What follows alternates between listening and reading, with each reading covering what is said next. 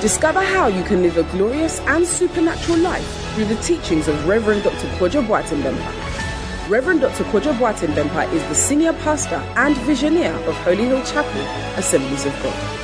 An anointed, energetic, and practical teacher, this servant of God will inspire you with practical teachings of the Word of God that will inspire, refresh, energize, and bring healing to your body, soul, and spirit. Now to today's message. Indeed, we like the way Jesus is leading us. Amen. We are here this evening to hear the wonderful things that God is doing in the lives of people in this church. Amen. So we are beginning our testimony. The Bible says in the book of Psalm 119, verse 46, that I will speak of thy testimonies also before kings and will not be ashamed. Amen. So today we want to speak the testimonies of God and we are not ashamed. Our testifier, Brother Michael, says that supernatural business breakthrough and provision. He says, I came for Success and Breakthrough Seminar on Sunday, 30th April 2023 with 3 expectations. That is for God to help me meet my target at work, provide me with financial breakthrough so I can register for an online course, and provide me with money that week. I testify to God's glory that He really came through for me. That week at work, I received a lot of referrals and contacts which helped me meet my target at work. Again, in the same week, I told my sister of my decision to enroll a course, and out of the blue, she paid for the fees. Finally, money I was expecting hit my account the following Friday. Hallelujah! All my 3 expectations at SBS were met during the week. I thank God so much for such prompt response to my prayers. Oh, give it up to Jesus for this testimony. He's going to do the same for you.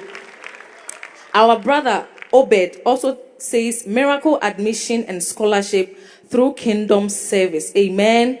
He says during Success and Breakthrough Seminar in October 2021, I was given the opportunity to give the announcements. While doing it, I said that SBS had changed my mentality that education was stressful. I went on to say in faith that due to the change in mentality, I had started taking steps to further my education. During soul winning on Daddy's birthday in November 2021, I got the opportunity to hold a placard with a salvation message at a corner and on the streets for over 2 hours. While standing there, all I told God was that He should show up because I could not do the Lord's work and have nothing to show for it. When I was about to leave, a friend also went on the outreach, told me that he had gained admission to further his education in the US. I thought he wrote an international exam to get him the opportunity. But when I asked him about it, he said he did not. The Holy Spirit then drew my attention that this was an opportunity I could benefit from. So I made more inquiries about it, and I went on to apply to a very competitive art school in the US.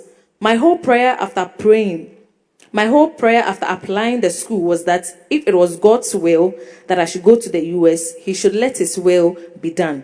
On Monday, 21st of March 2022, I gathered a team with which I went on outreach to invite people for the 2022 breakfast meeting, Legon Campus Invasion. Afterwards, I came to the altar to pray for them that God would bring them for the program. When I got home that day, the Holy Spirit prompted me to check my email, and people of God, I had received admission for the 3-year program to read fine arts. What was surprising was that I was told that admissions were usually given in early April, but mine came in March. I proceeded to check my portal on how much I was supposed to be paying, and I saw that I had to pay over $30,000 every year. And I laughed. I honestly did not think about all that money, and I closed the portal. The following Thursday, I again went out for outreach on Legon campus, and when I returned to the church later on, the Holy Spirit prompted me to check my mail. I had earlier on signed up for a Zoom conference on which to gain financial aid to further one's studies from the school. So when I opened the mail, I was expecting to see the link, but I saw another email in addition to the Zoom conference. People of God, it read that I had been given a full scholarship When I checked my portal to see how true it was, I saw that I owed nothing. The balance was practically 0.00. This is what God can do. Thank you, Jesus. I am grateful for God for this house. For the God of this house never sleeps, but watches to pray for us in this house. Glory to God. God bless you, Daddy, for all the teachings on kingdom service. I am super grateful. Oh, let's give it up to Jesus for these beautiful testimonies. And we'll take our live testimony from LP Akofa, who wants to testify, saying that she was motivated to go back to school after SBS. Let's welcome her with a round of applause. Supernatural growth. Tell us your name. My name is LP Akofa. Help me appreciate Jesus, the owner and builder of this church. Daddy, Mommy, thank you so much. So I completed school in 2016, and then I did my national service for 1 year in 2017. So after that, I'd always wanted to go back to school and do my master's. So I was applying to schools, and anytime I apply, I get the school, but I don't get a scholarship. So I did this for 4 years, and I still didn't get a scholarship, so I gave up. I didn't want to go back to school anymore because it was becoming tedious. Then in 2021, that was our first SBS. So I came and I was sitting right here, and the speaker for that day really motivated me a lot. So after the very first SBS, I decided to go back to school. So that night, I remember clearly I didn't sleep. I went to search for courses I could do in any school here in Ghana. And by the grace of God, I got a course at the University of Ghana, Lagos. So I applied and I got it.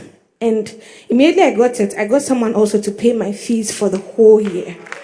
And by the grace of God, as I'm standing here, I have a master's degree and I'm done to the glory of God. Amen. Glory to Jesus. She was motivated to go back to school because of SBS. And I know somebody's going to receive their motivation today.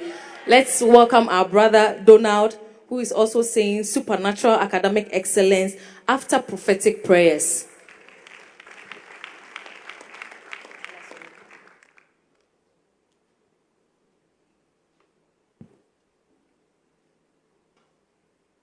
Supernatural growth. Papa, thank you very much for this opportunity to share my testimony to the glory of God. So my name is Donald Galveston. I am a student in the University of Ghana, College of Health Sciences.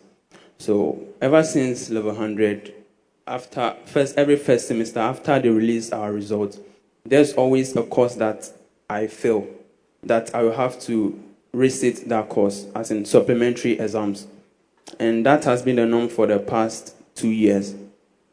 And also in the College of Health Science, there's this notion that resitting a course is very normal, like it's no big deal. So when it happens, just go for it, just write it and you'll be fine. So with my past experiences, I've psyched my mind that way.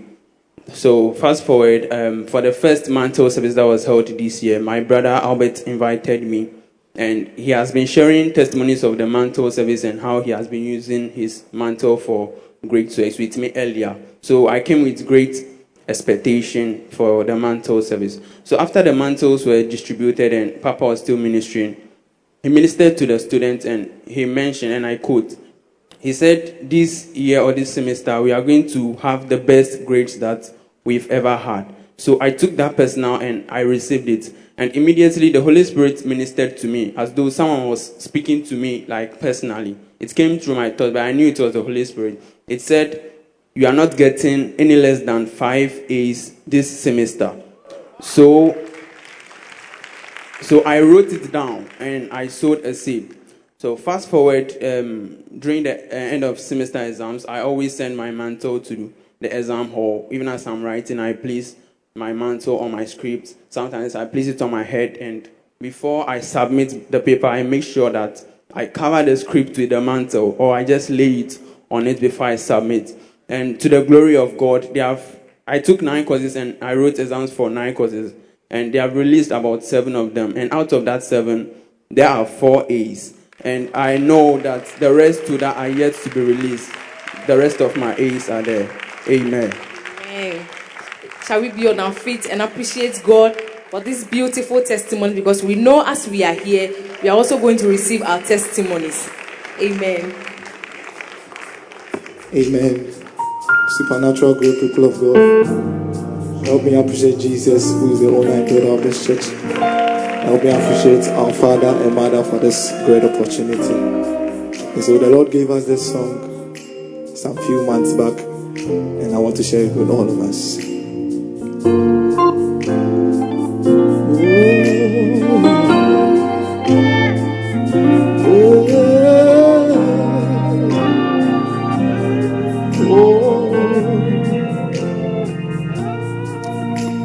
But thou, O Lord, art a shield for me. You are my glory. You lift my head. But thou, O Lord, art a shield for me. You are my glory. You lift my head. Oh,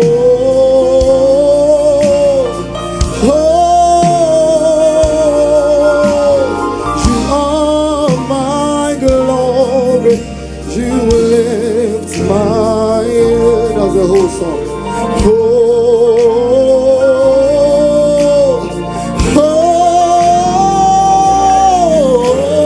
you are my glory. You lift my head, but thou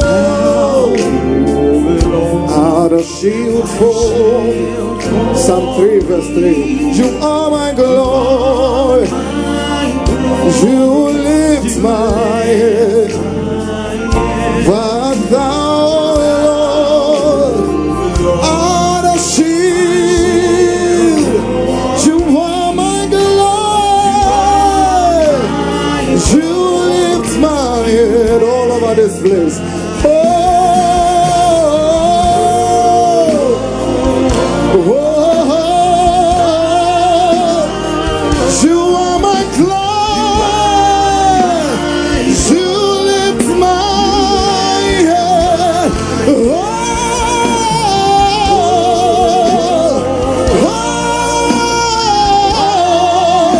you are my glory.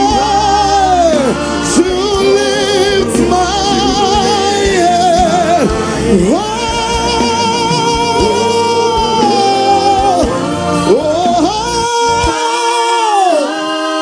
You are my glory. You are my glory.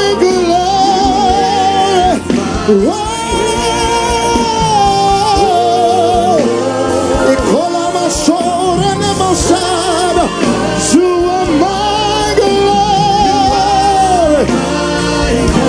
This part I love so much.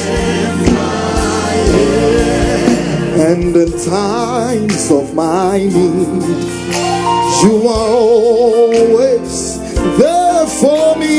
You are. You lift my head. There's a word for someone. Yeah. And in times of my need, you are always there for me. Yeah. You lift my head.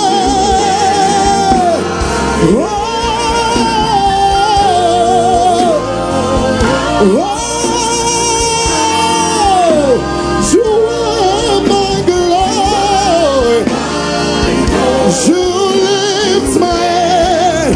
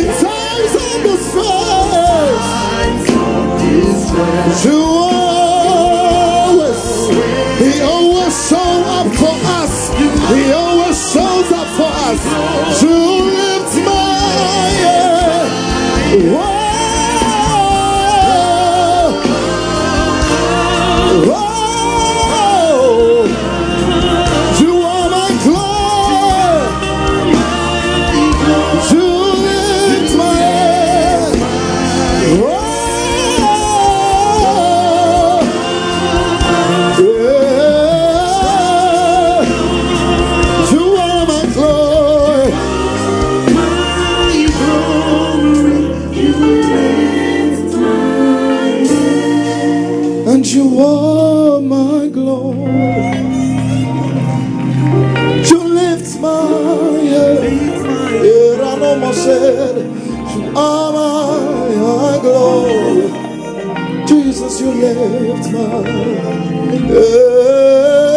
You are. Sing it like you mean it. Oh, you lift my. You are my glory. Oh, you lift my. Let me hear the church. Oh,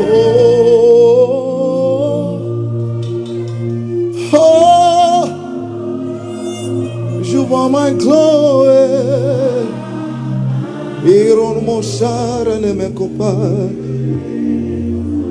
Mitipe Jafoni. Oh,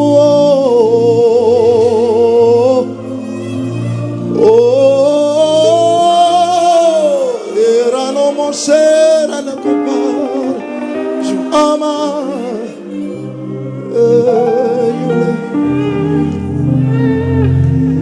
Na minyobia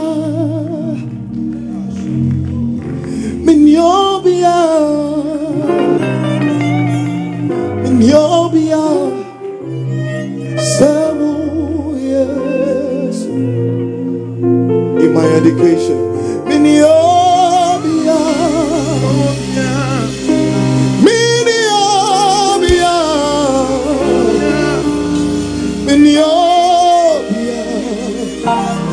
several years. How about Tampa? Okay, famo. Oh my India, and then again. Oh, Batampa. Oh, he knew what kind from. Oh, lift your voice in this place. My India, and then. Hey, oh, Batampa. Oh, kind from. My India, and anything now. Oh, Papa, what kind of farmer? Hey, my India, hey, my India, hey, Papa. What kind of farmer?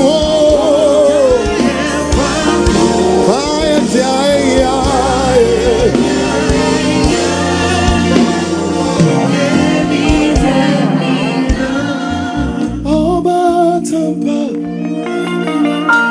What kind of farmer? My India.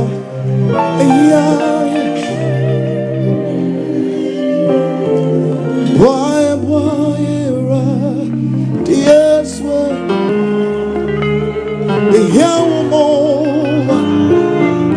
now, not tomorrow. So say now,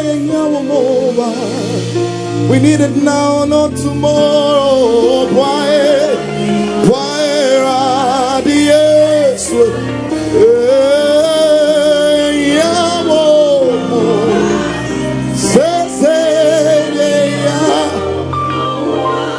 Oh, me amo, say to me amo, oh, me amo, say to me amo, oh, me amo, say to me amo.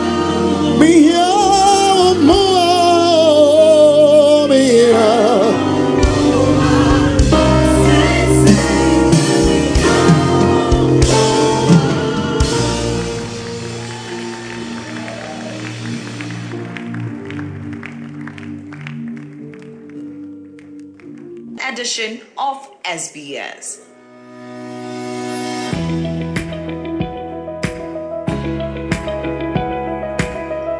Our resource person for tonight, Professor Abiodun Humphrey Adebayo, who is the current Vice Chancellor of Covenant University, Nigeria. Professor Abiodun Humphrey Adebayo is an elected member of the governing board of the Association of African Universities, AAU. He was also elected into the governing council of the Association of Commonwealth Universities, where he serves as a council member and trustee. Professor Adebayo obtained a BSc Honours degree in biochemistry from the University of Calabar in 2000. He later proceeded to the University of Jos in 2003 and was awarded an MSc degree in biochemistry in 2005. He was awarded a PhD degree in biochemistry by Covenant University, Otta, in 2009. He further undertook a postdoctoral study in the Chinese Academy of Sciences in 2012 and 2013. Professor Adebayo, who is a recipient of the prestigious Chinese Academy of Sciences, CAC, and the Academy of Sciences for the Developing World, TWAS Fellowship Awards, has published in reputable local and international journals. He won a research equipment grant from the Ministry of Science and Technology, China. His research group has won several research grants. Professor Adebayo reviews for some high-impact journals. He is also listed on the editorial board of some international journals. Professor Adebayo is a recipient of several local and international awards and had served as keynote speaker, invited speaker, guest speaker, and roundtable discussant at some local and international conferences, workshops, seminars, and so on. Professor Adebayo, who was the chair of the Covenant University Farm Board and Drug Procurement Committee and a professor in the Department of Biochemistry, was a former dean of the School of Postgraduate Studies, Covenant University, Otta, Nigeria. Professor Adebayo is an ordained pastor at the Living Faith Church Worldwide. He has served as a zonal, district, provincial, and regional pastor in the church and had taught at the BCC, LCC, and LDC at the World of Faith Bible Institute, WOFBI. He currently serves as a pastor at the Faith Tabernacle, Canaan Land. He is happily married to Dr. Mrs. Lufanke Adebayo, and their marriage is blessed with 3 children. Ladies and gentlemen, let's welcome to the podium Professor Abiodun Humphrey Adebayo.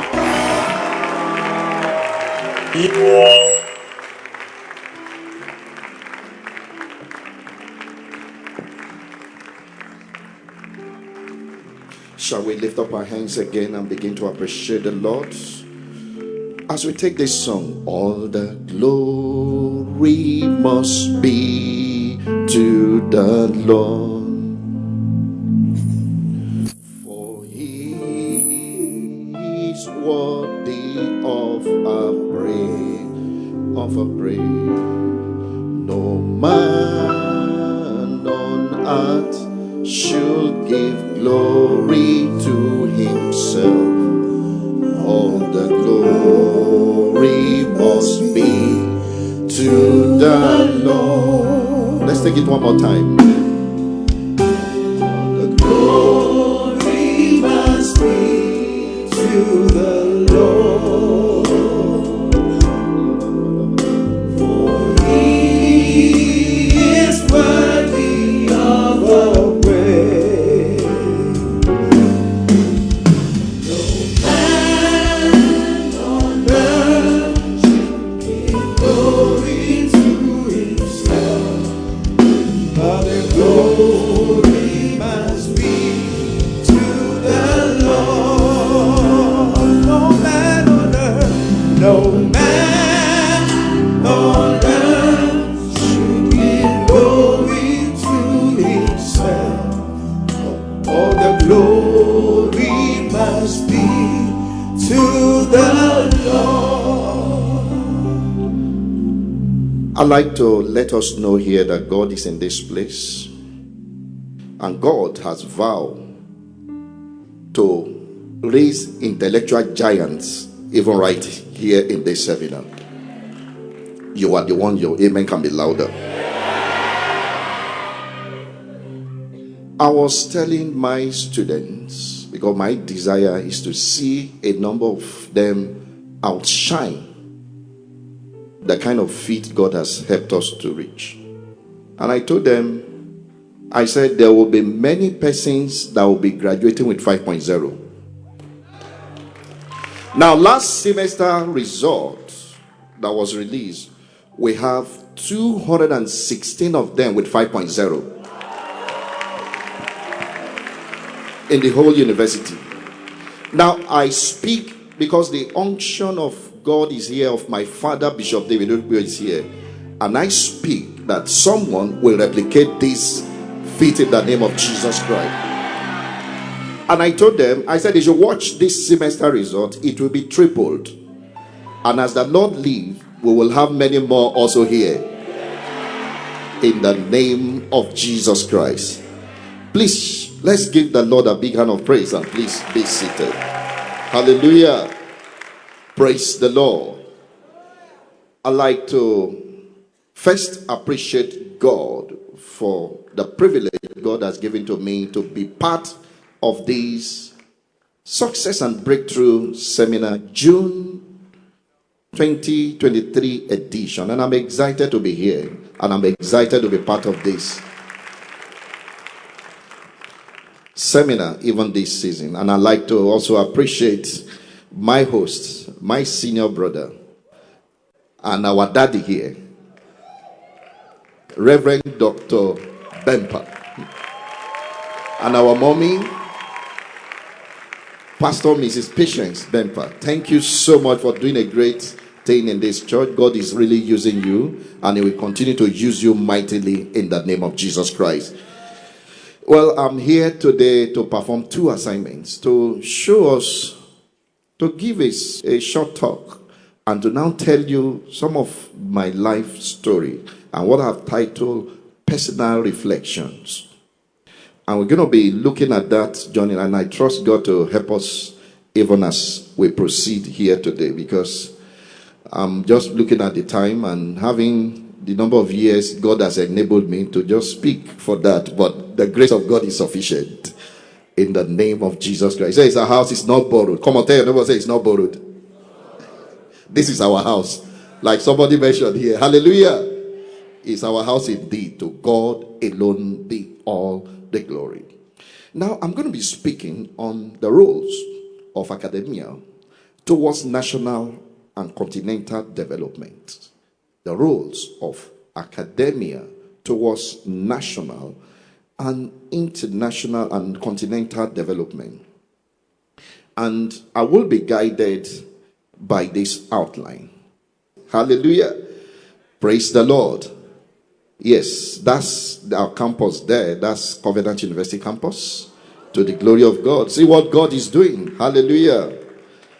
And I'll be guided with this outline. We'll first of all take a journey to look at what is a university and the ideas behind a university. What is a university supposed to be?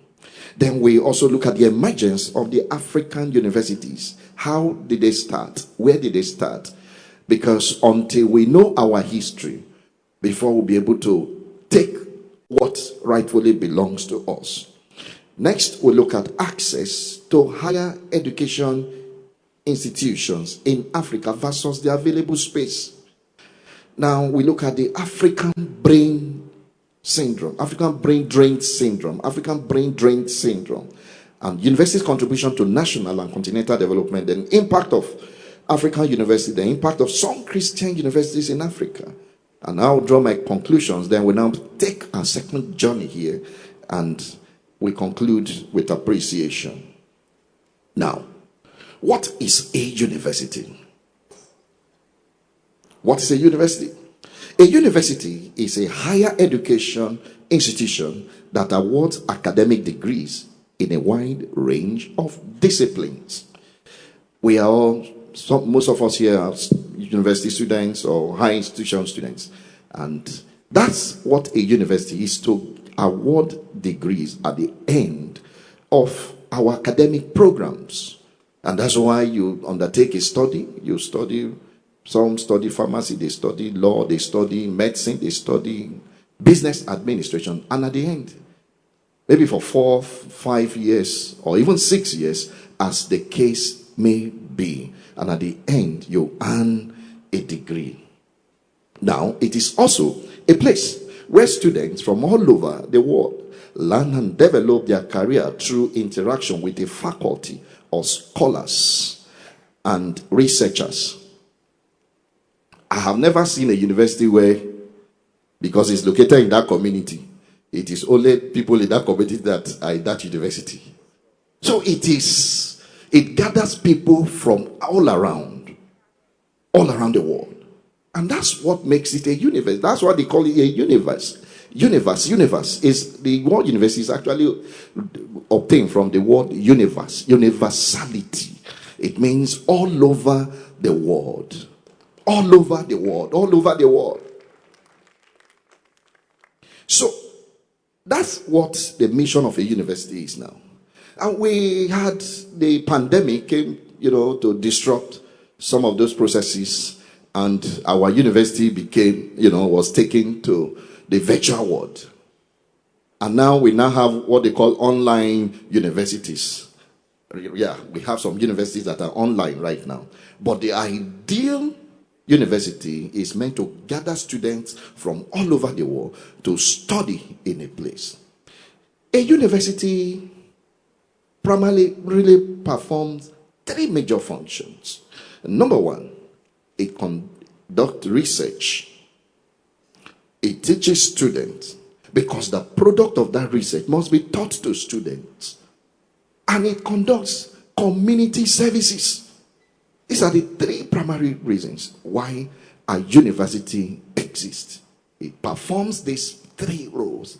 1, to teach. 2, to conduct research. And 3, to perform community. Because the community must benefit. When we're talking about community here, we are not talking about the local community alone.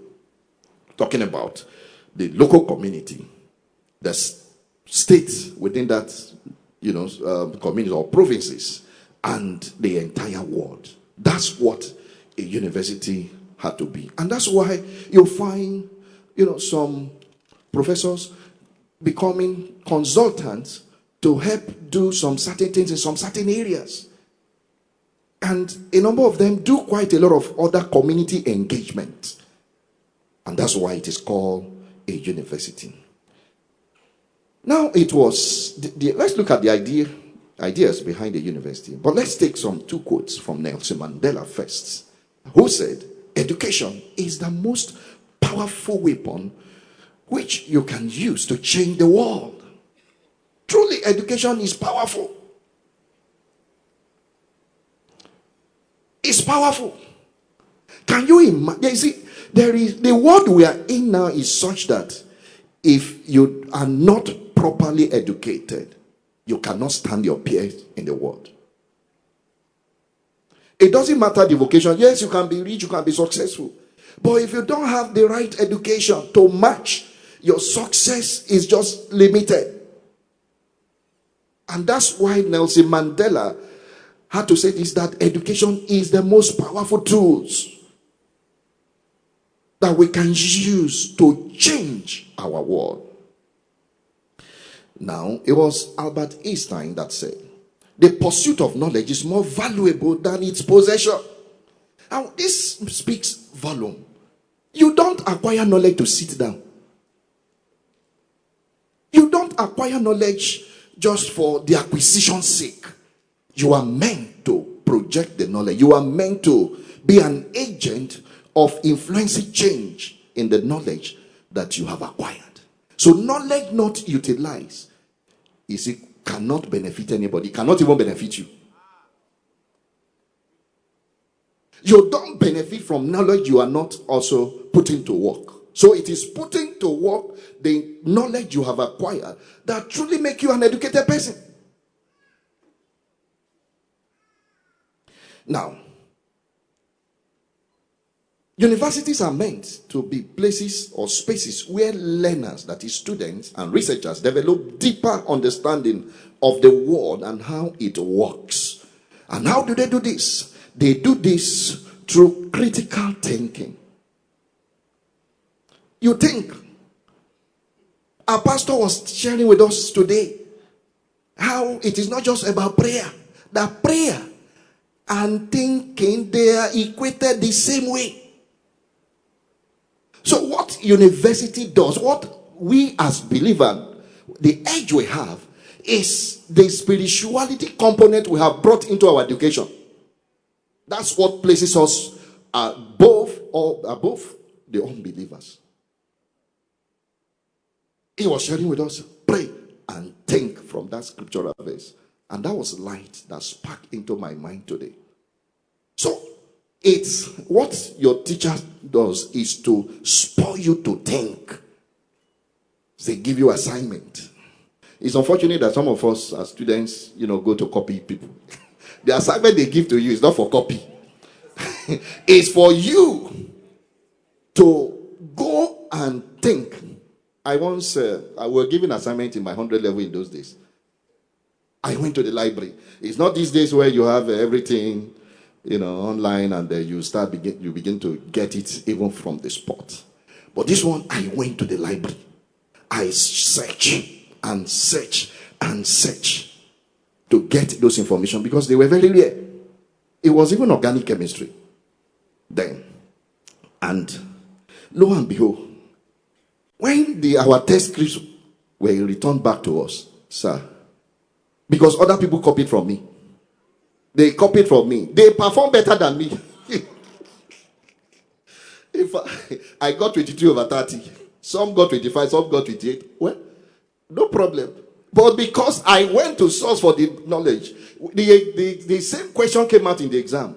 In fact, I was the only one that had an A out of over 300 students in that class. Did you get that? So it's not for copy. You can copy and become a copycat. So, you are meant to acquire this, internalize what you have learned, and put it to work. So, it brings about critical thinking. You are meant to equally solve problems. That's what the university does. That's why they give you, there are some courses you take in university. You say, what kind of course is this? You cannot even add any meaning to whatever you are saying. It's so abstract. It's helping you to sharpen your mind, to give you some analytical and problem-solving skills. That's what it does. In fact, there was a course called biochemical reaction. Hey, for those who study biochemistry here, you do quite a lot of pathways. You have to memorize all of those pathways. Some you don't even know. But all of those things, they are helping to activate your memory cells. They are helping to give you, to challenge your mind. And some, in the process, you can even solve some and generate some problem and become a solution provider to such issues. It also helps for collaboration, creativity, and innovation, and leadership and citizenship, and in the pursuit of knowledge. That's what university does. Now let's look at the emergence of African universities. It's a very long history, but try to summarize it here. That the origin of higher education in Africa, including universities as community scholars and learning, can be traced to three institutional traditions. One of such, the first, is the Alexandria Museum and Library. Africa, they say, is the cradle of knowledge. The real education actually started from Africa. But the challenge is, why is Africa now behind the Europe, behind the Americas, behind everywhere? Why? Now, I visited Egypt, this Alexandria Library, on, the grant that I was given to meet with some Nobel laureates some years ago, I think sometimes in 2010. I got to that library. Wow, massive indeed. Massive. they have quite a lot of information in that library that predates, the time before Jesus Christ was even born. In that library, they call it Bibliotheca Alexandria. That's one of the largest libraries in the world. Now, so, it predates, that's about 300 BC when this museum and the Alexandria Museum and Library was established. But the second, which is the early Christian monasteries, and the third is the Islamic mosque universities. But the Alexandria Museum and the library was established in the 3rd century BC in the Egypt. But it grew to become the largest center of learning in the ancient world. And the complex is estimated to have housed more than 200,000 volumes and supported up to 5,000 scholars. That's what that library here in Africa. It's not in the Europe. It's in our Africa here. It's in Africa, in Egypt. So we have that properly documented. And next is we then have the missionaries, both the Europeans and African, including those from the diaspora, initially undertook the introduction of African Western style of education, the colonial kind of education. And that's where the colonial mentality actually came in. And colonization. Those times they were exporting us without our consent. But now we are giving ourselves to them. Now we are ready. Let's go. The moment they give us visa, 10 years visa, 5 years visa, to US, we even share testimonies. That's intentional colonization.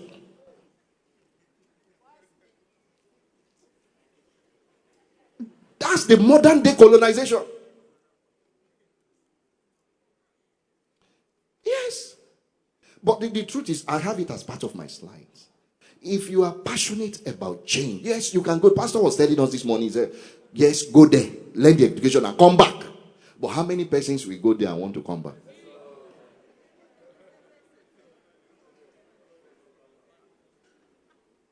You see, we can only change our approach.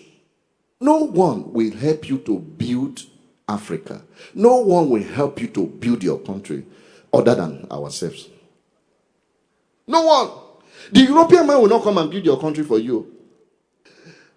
America will not come to build your country. In fact, they will even come and even scatter it more. Because everyone has his own challenge over there. So why will I leave my challenge? If it is not beneficial to them, they won't come. Praise the Lord. So that's what really happened. And the first of this was the Foray Bay College, which was founded in Sierra Leone in 1826. And more, 3 decades later, in 1862, came up the Liberian College. And 2 other institutions became the beacons of West African, colonial intelligentsia and nationalism. So we have that on that slide as displayed. Then we now have post-independence of African universities, where expansion of universities in African countries from 1960 to 2000 came on board. And of course, in the 21st century, African universities began to spring forth. Like we have rapidly increasing private universities and privatization of equal programs today. And we now have the post-COVID universities that are also coming to. And that's the virtual universities. I know of 1 or 2. I've even hosted one recently in the university because of our online program, that we also want to float to also help people who may be working and also want to be schooling. Now, what about access? With all of this, access to higher education institution in Africa, is education really accessible?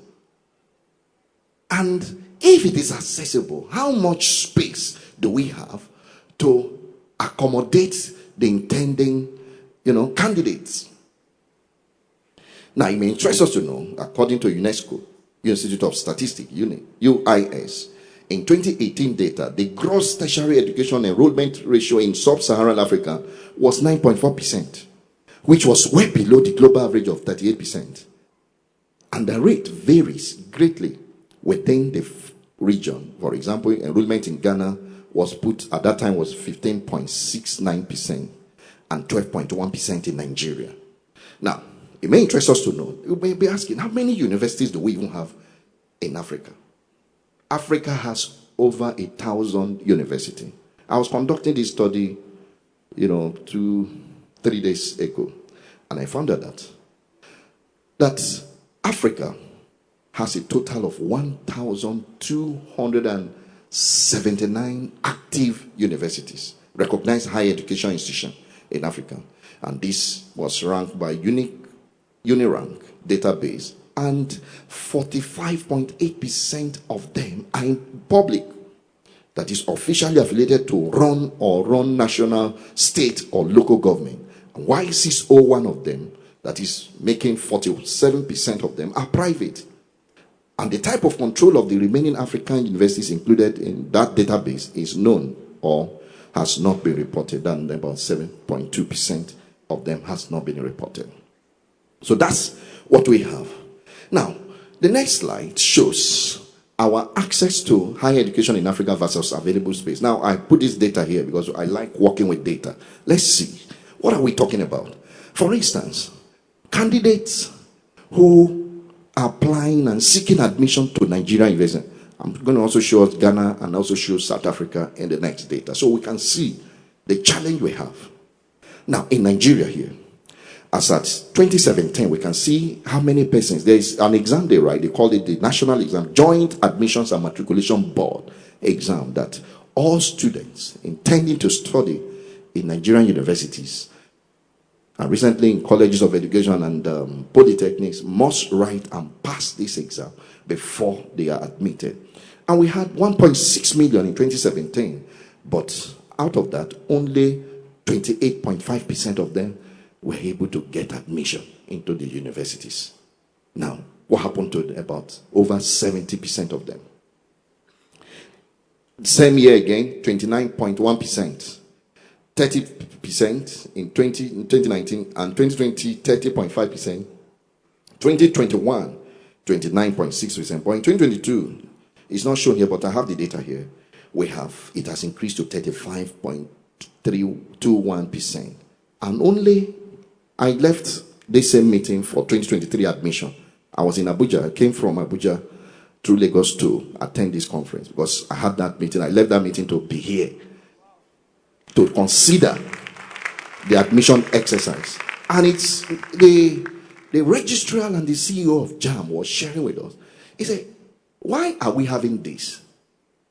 Every year, you are not getting the number. Now, they wanted to admit 700,000 students in 2022, but they ended up admitting only 557,625 out of 1.6 million, over 1.6 million.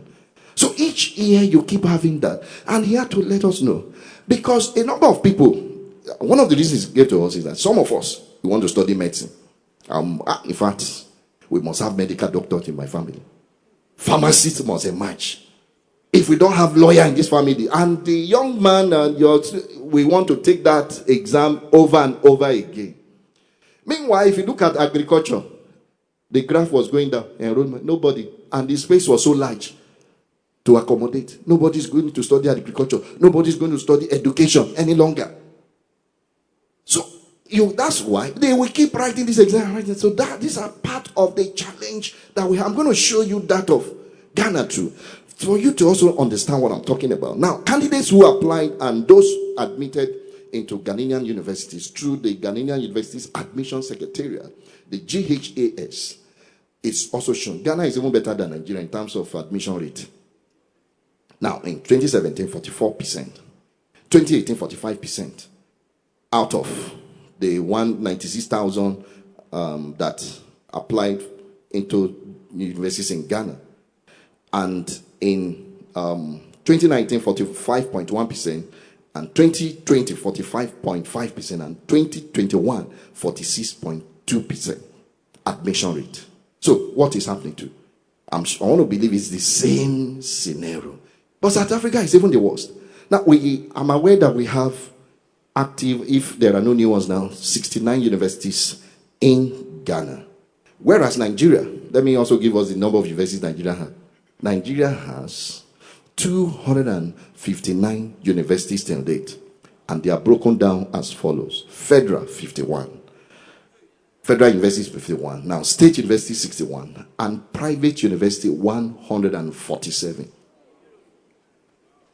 That's the kind of where we have to. Recently, I think about 2-3 weeks ago, 37 new private universities were licensed. And we used to have about 110 universities or 111 universities before.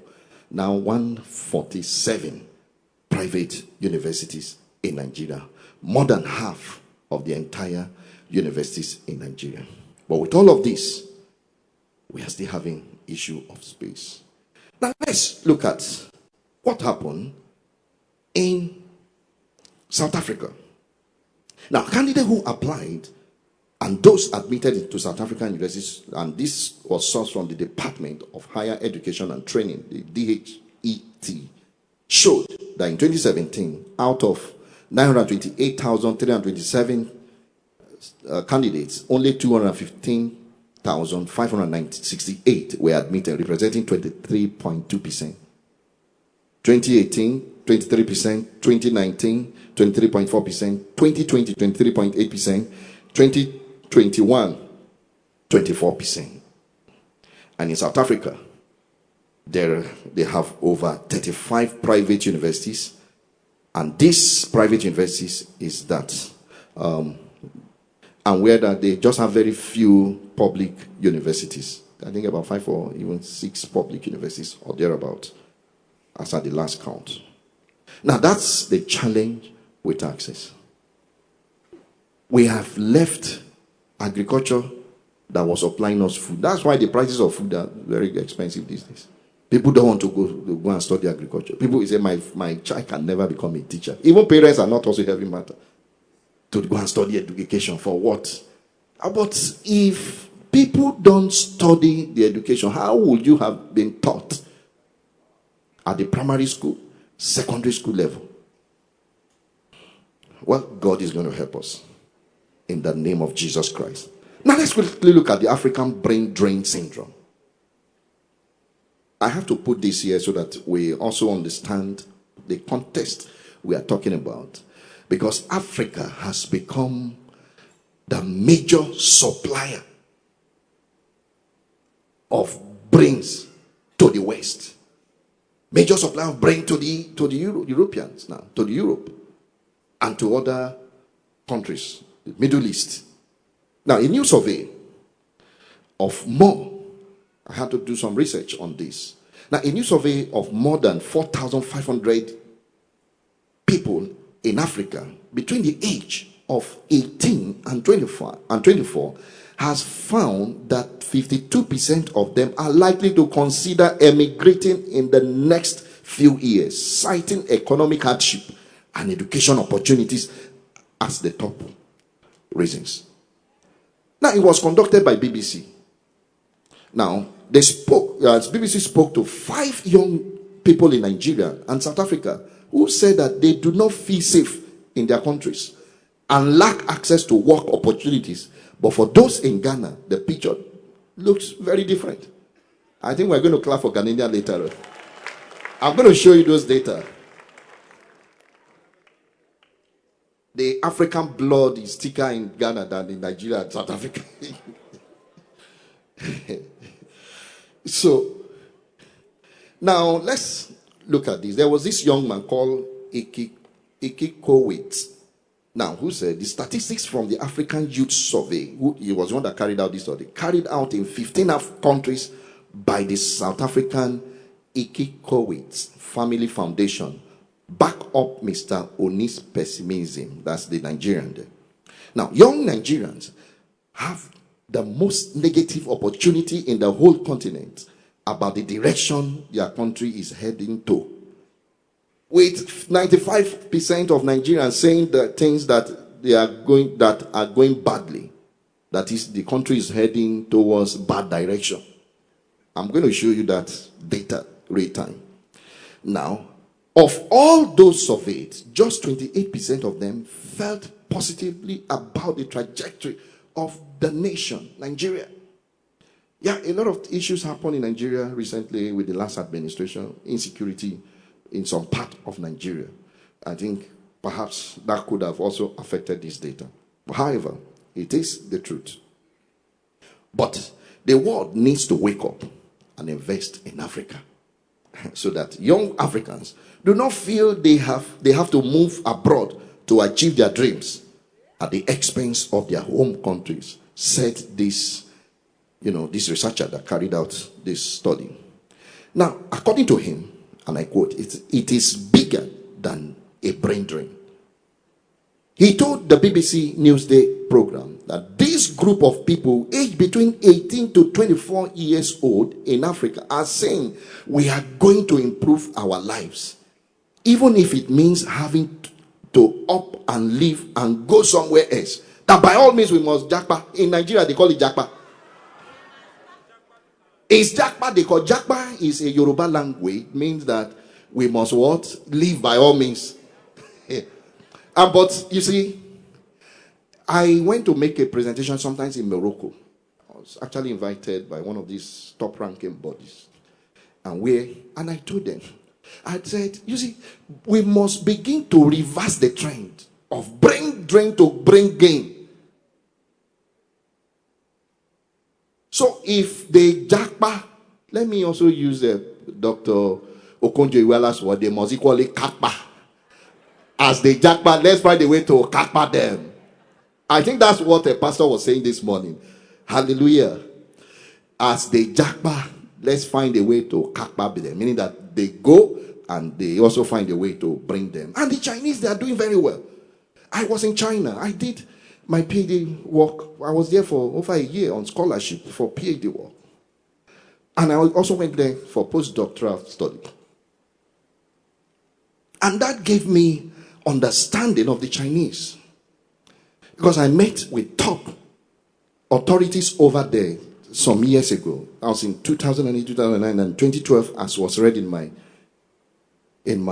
introductory call this day. That what the Chinese did that turned the fortune of the Chinese was that many years ago, the same situation that some African countries were facing is the same thing many years ago. But what the Chinese did was to now go to where these Chinese are, in America, in UK, in everywhere in the Europe, and designed. They took a tough study. I mean, they tore around the top of those universities and they understudied the place. And what they did was to design a program to bring them back home. And one of such programs is this. If you are a very top researcher in America, the Chinese government designed this talent pullback that attracted a number of them back. Where they give the same thing you are doing there, they give you money. They set up the lab for you. If you are not a professor, they make you a professor. By all means. And they are well funded. And it brought back a number of them. And created a very conducive learning environment by the government. Because they were very intentional in their approach. So government has major role to play. Even in bringing back, in reversing this brain drain syndrome. Now, he said again, it is in the interest of the whole world to keep young Africans, and the estimates of young Africans across the world has been put as 42% of the world's young people by to hit 52% in 2030. Pull all the youths together in the world, African youths will hit 52%. That's what this study is saying. Now, Ghanaians in that study feels the second most positive on the continent about the future of their country after Rwanda, with 56% saying they are pleased. Clap for Ghana.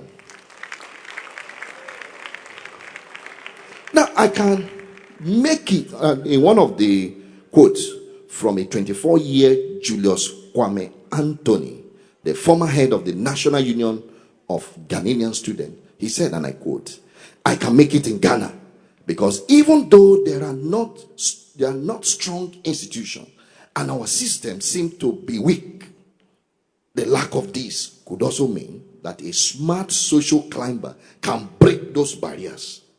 That's positivism. Let's clap for this wonderful thought. Now, the challenges in Africa have provided excellent platforms for breaking the barriers as new opportunities can be readily created. Why we have challenges is for us to break those challenges and break the barriers with great opportunities that we can get from those issues that seemingly look like major issues and barriers. Now, let's look at the graphs here. Next slide. Is that you can see the very first one to my left is, this is one of the questions they asked them in that survey of 4,500 young people between the age of 18 and 24 that was conducted. They said, is my country heading in the right direction? Look at what Rwanda says. 60% of Rwanda said they are heading in the right direction. While 56% of Ghanaians say they are heading in the right direction.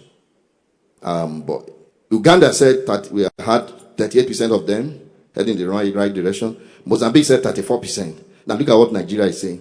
95% of Nigeria say it is headed in the wrong direction. Only 5%. Everybody want to go. So we capture them.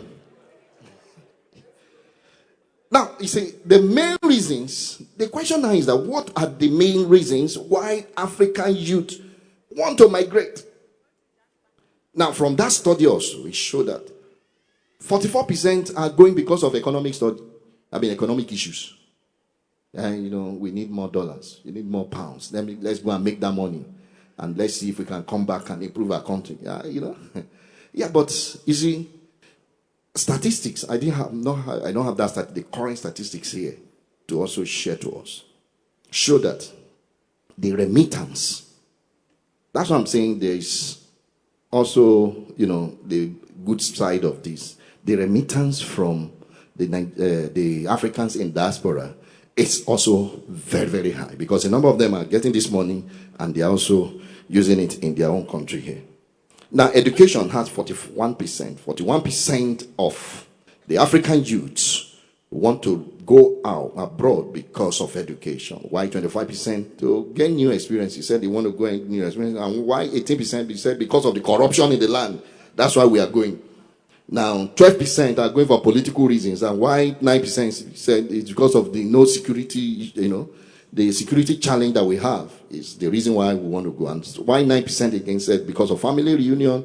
Another 9% said personal freedom. I want to be free from this African bondage. That's what they said here.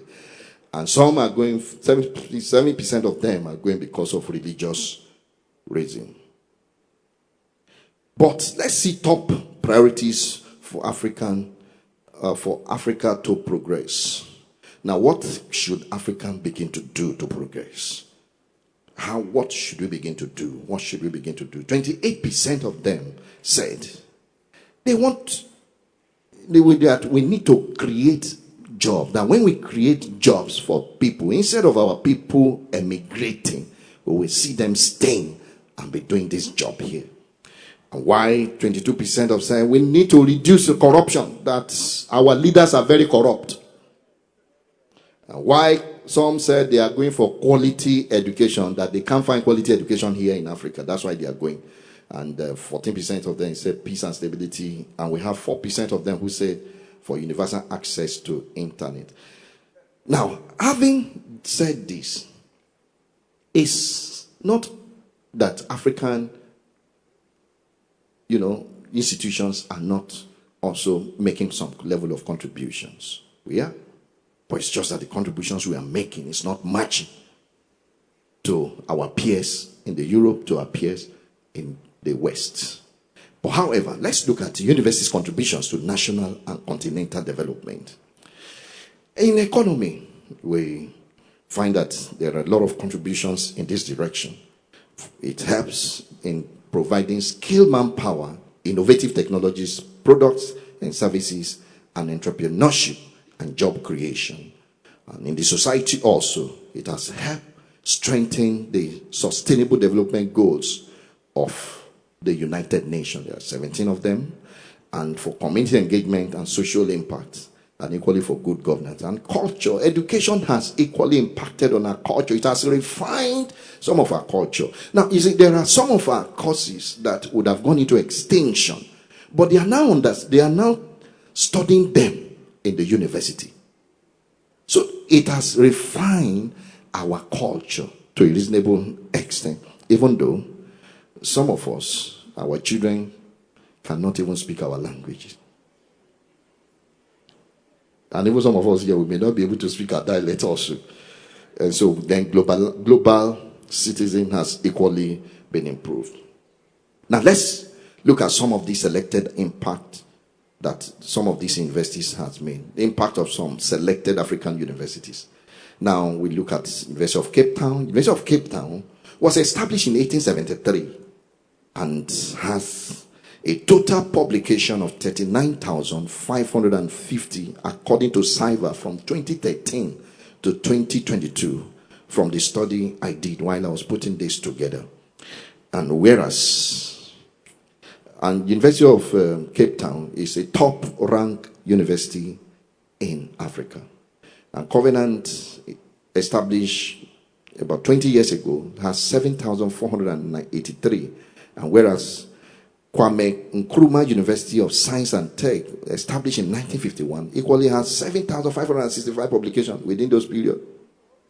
Then Aswan University in Ghana and also has 5,000, established in 2012, also has 5,424 publications. When I say publication, these are good publications. There are some publications that we cannot put here. That is not... so those who publish, they understand what I'm talking about. I'm talking of high impact publications in Scopus, and indexed in proper journals because of the kind of contributions they are making and they are still making. Then we have the Ibn Tufayl University, established in 1989, has 5,749. And the notable accomplishment is that UCT has produced Nobel laureate. This is great achievement to produce one Nobel laureate.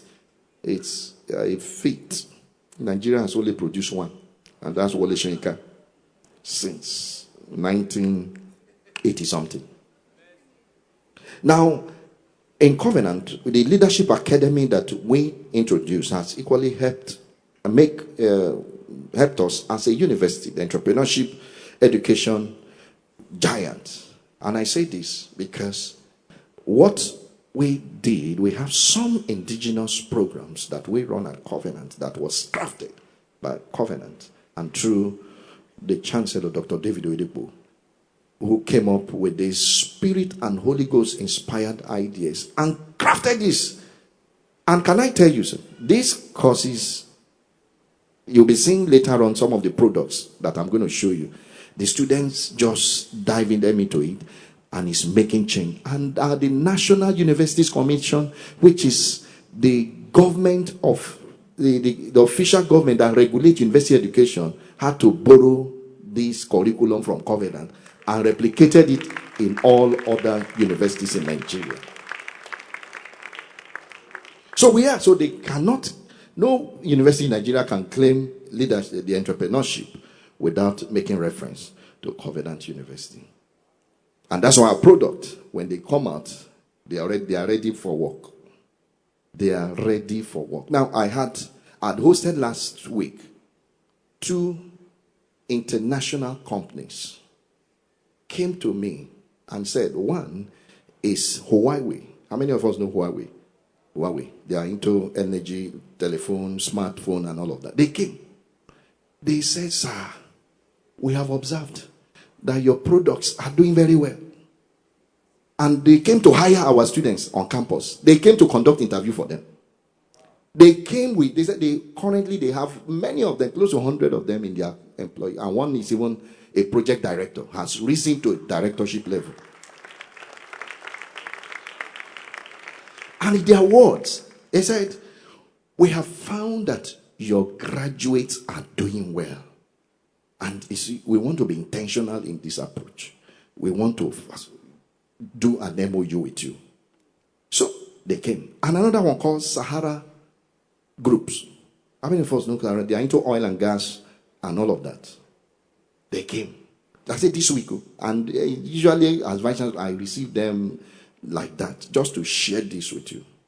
Said, sir, of the 35 that were newly recruited, that over 15% of them are from Covenant University. And that we have found we are not going anywhere. This is where we want to be recruiting students from. That's what the platform has created for us. And they have embassies.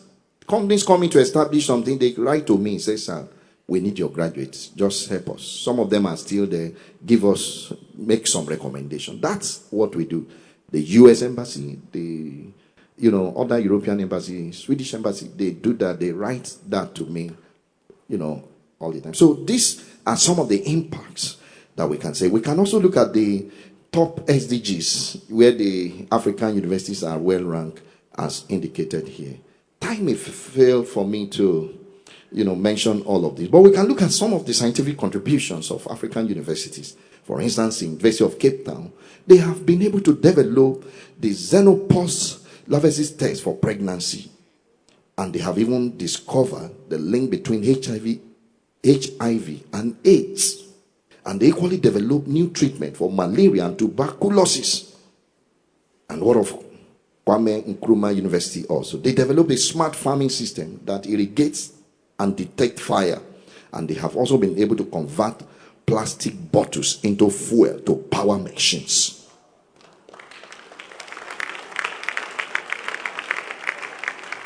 Now, in Covenant, we have also been able to develop innovative construction material from PET City project. Innovative. It's from plastic bottles, and we have used it to construct bricks.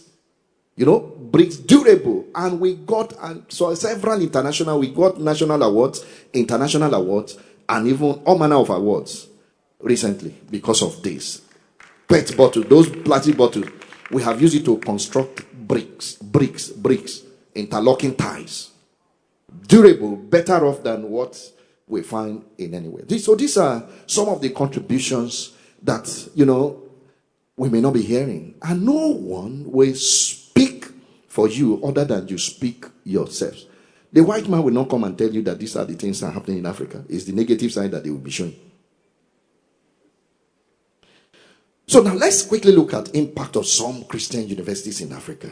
Of course, some Christian universities in Africa have made Africans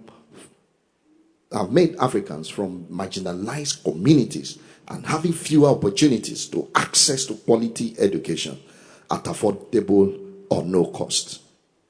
That's what some of them do. Christian universities in Africa have immensely contributed to raising responsible leaders with the fear of God. Pastor was telling us this morning that you must be very careful where we send our children to. A lot of loss. Now, the LGBT is going on there, where school children, they tell them all manner of things. Introducing all manner of, they started showing them pornographic, movies. Some of them, they are telling them on how to change their sex. So all manner of these are going on. But at the Christian universities in Africa, Africa has retained its level of morality. Our brain has not been turned upside down in that direction. So let's put our hands together for us. Now, like the bishop will always say, Bishop Euriko, he said that if man and man keep getting married, or female and female keep getting married, will you be born? So it's a calculated agenda back from the pit of hell to bring some level of extension to us here within the world, and particularly, and the target is usually Africa. Now, like I mentioned, contributions of Covenant University to national development. In research in Nigeria today, we are number 1 according to the World University ranking from THE.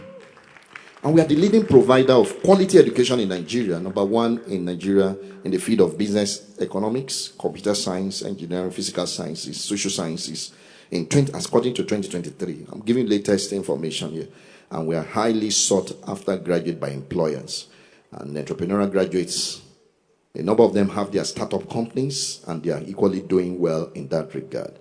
Now, what therefore is our vision? Our vision is to be a leading world-class university committed to raising a new generation of leaders in all fields of human endeavor. If you look at the challenge of Africa today, is the challenge of leadership. If we get the leadership problem right, we have solved 50% of African issue. It's the leadership. And that's why at Covenant, we are intentional. We teach our students to be highly responsible, to inculcate the leadership mentality in them. So we take them through some leadership courses that we have the chancellor designed by himself, and he takes them. So we take them through, and at the end they equally get a diploma in leadership.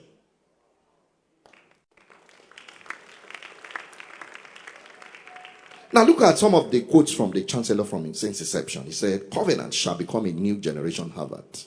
And he said, I see a picture of an institution that will be the pride of everyone, sharing major academic projects with renowned universities like Harvard and Yale. That was before we started. He had already prophesied this ahead.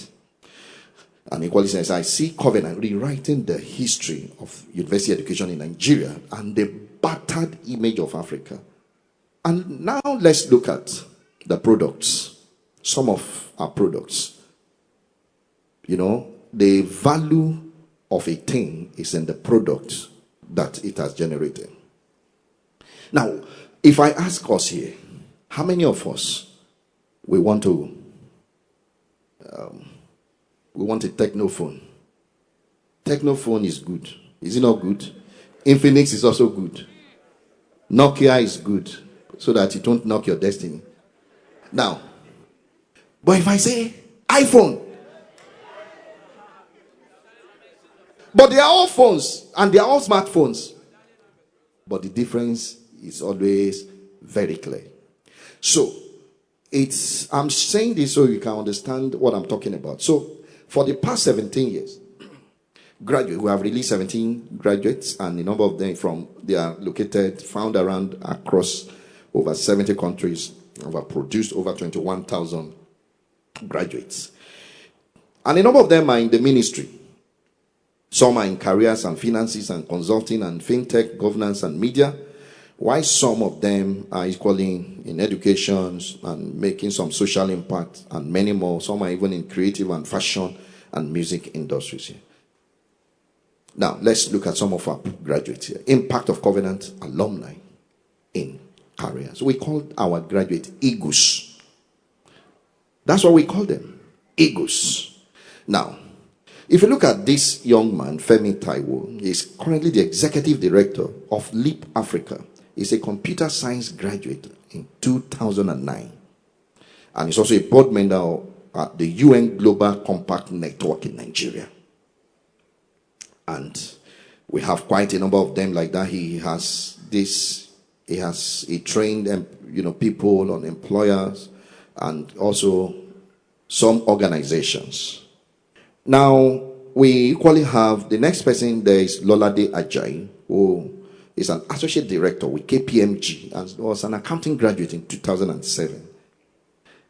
And Kemi Onobanjo Joseph is currently the president of the Alumni Association. She is an associate partner with Mackenzie and Company in Nigeria and was a computer science graduate in 2007. And Dr. Benga Alalade is a faculty in Covenant University. How many of you know the ARC project? He is the one behind it. He is the current director of the ARC Legacy Project, the 100,000 seat project. So he's the one. He's a Covenant graduate, a pioneer graduate from Covenant University, and he's also here, the faculty with us. That's Dr. Benga Alalade. So that's the kind of products we have generated over the years. Now we have others like Tolulokpe Akinpeloye, who is the founder of NAC Apparel, and we have Karen, Ali, and Laju, and the filmmakers and all of that. Then we have Michael Akinrogundade, who is an award-winning director, producer, and editor and screenwriter, a mechanical engineering graduate in 2015. Now, if you look at Eagles in Business, now a number of them are doing very well. Dr. Stephen Oluwatobu is also 2017 economics graduate and the CEO of the Pertinence Group. He was formerly a lecturer in Covenant University until he started his own business, his own organization. And we also have this other one here, Morenike Molehi, an industrial mathematics 2009 graduate, and is the founder of Oak Antique. So have quite a number of them like that. Ife Dayo Durosimi Eti was my student in 2009 and currently an author, entrepreneur, and young global leader with over 10 years experience in management and leadership and has passion for national development through youth. And we have this Timi Ajayi, Estate Management 2016, a serial entrepreneur passionate about providing solutions in agriculture, human resource, and estate scholar. Then we also have Legos in the media. We have these two guys. Austin Okon Akban was a mass communication graduate in 2017 and is a lead sport producer and presented and corresponded with the multiple award national television station in Channels. How many of us know Channels? Okay. Yeah, it's a top station in Nigeria. We have this other one, Okpe Adegbari, international graduate, 2019. He's also a sport analyst and digital expert here. But the ones in ministry here, that's the one I want you to really see and see what God is doing. Can you see this young man? Pastor Emmanuel Irene. How many of us know him? Okay. He's a building technology graduate in 2011 and is the lead pastor of the Celebration Church with branches in major cities in Nigeria, UK, and the US. He has also he oversees two other ministerial expressions, namely Manifest Bible Course, an interdenominational, training school, and running 30 devotionals and interdenominational daily devotions. Now, his church, the one he pastors in Lagos, is over 7,000 congregation.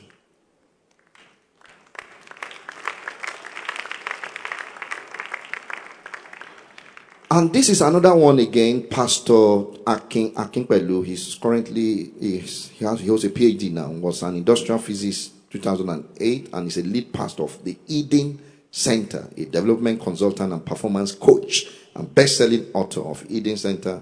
The church also has this vision to search for the lost and reconnect them back to Christ. He's also a Covenant University graduate. Are you putting your hands to God for what he's doing? Now, politics is also not left out. We have some of them who are also into politics, like this young man was Fuad Atonda Lawal, an international graduate, international relations graduate in 2007, was the local government chairman of Ikoyi Obalende Local Council in the last administration. And Femi Badejo, Psychology 2006, is the Trade and Investment Commissioner to South Africa for the Republic of Vanuatu in South Africa. He's a commissioner. And he's also the managing partner of Sase Partners, an African fastest growing and indigenous citizens by investment firm. So this is what God has done. Let's give Jesus a big hand.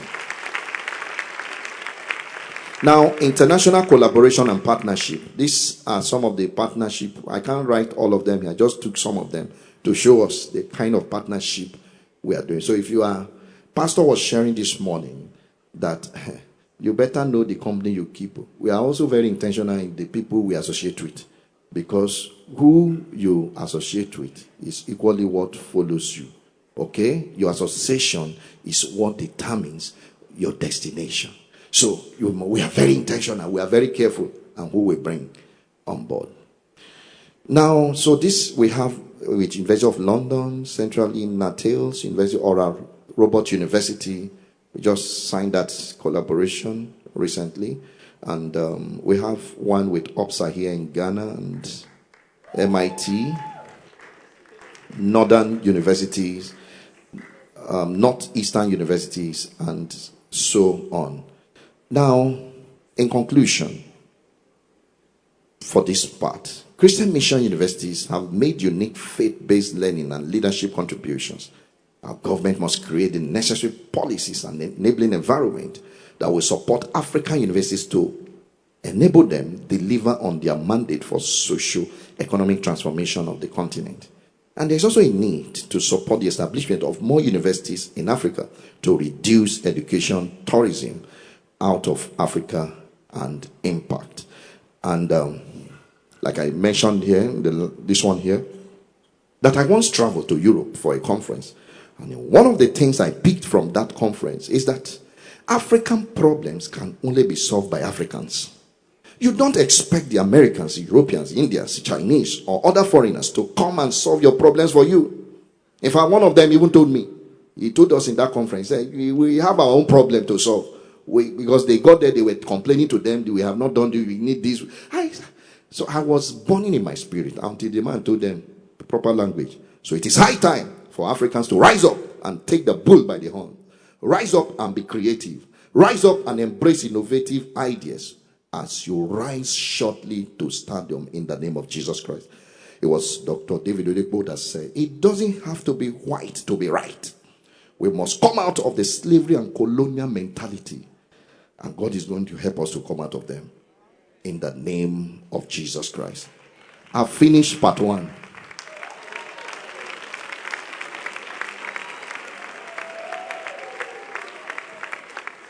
Thank you so much. So, I think this should be the most interesting part now. Now, which is personal reflections, the road to becoming a vice chancellor. Wow.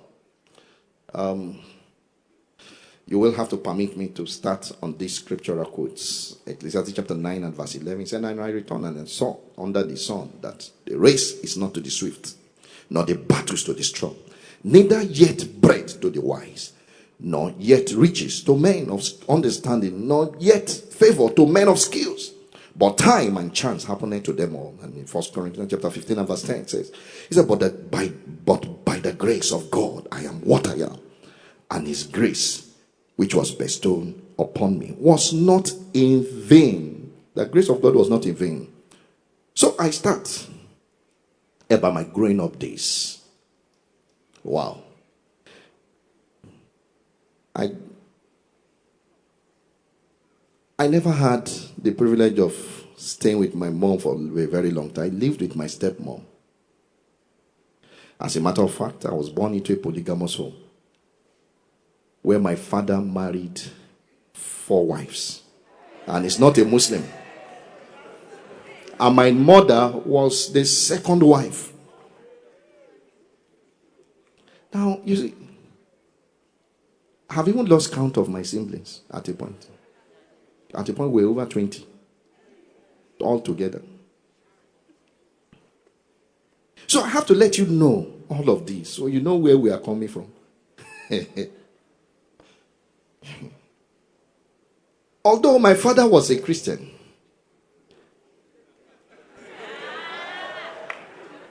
but he was more like a church goer than a practicing Christian. You know, you have church goers. Those who, his name is Samuel. But to the glory of God, when I got saved in university, before he passed on, we injected Christ into him before he died.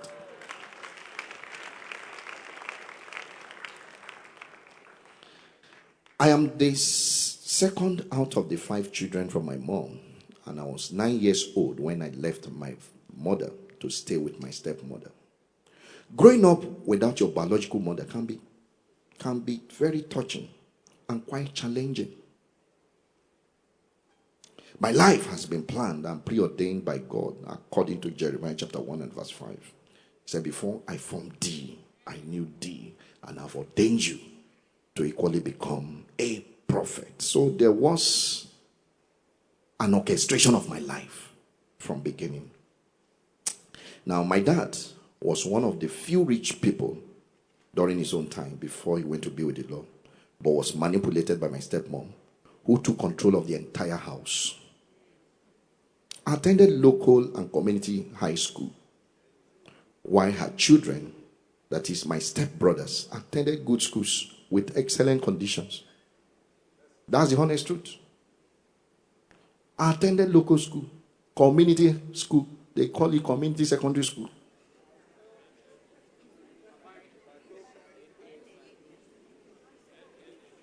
Now, can I let you know? Because let me let you know, your present condition is not your destination.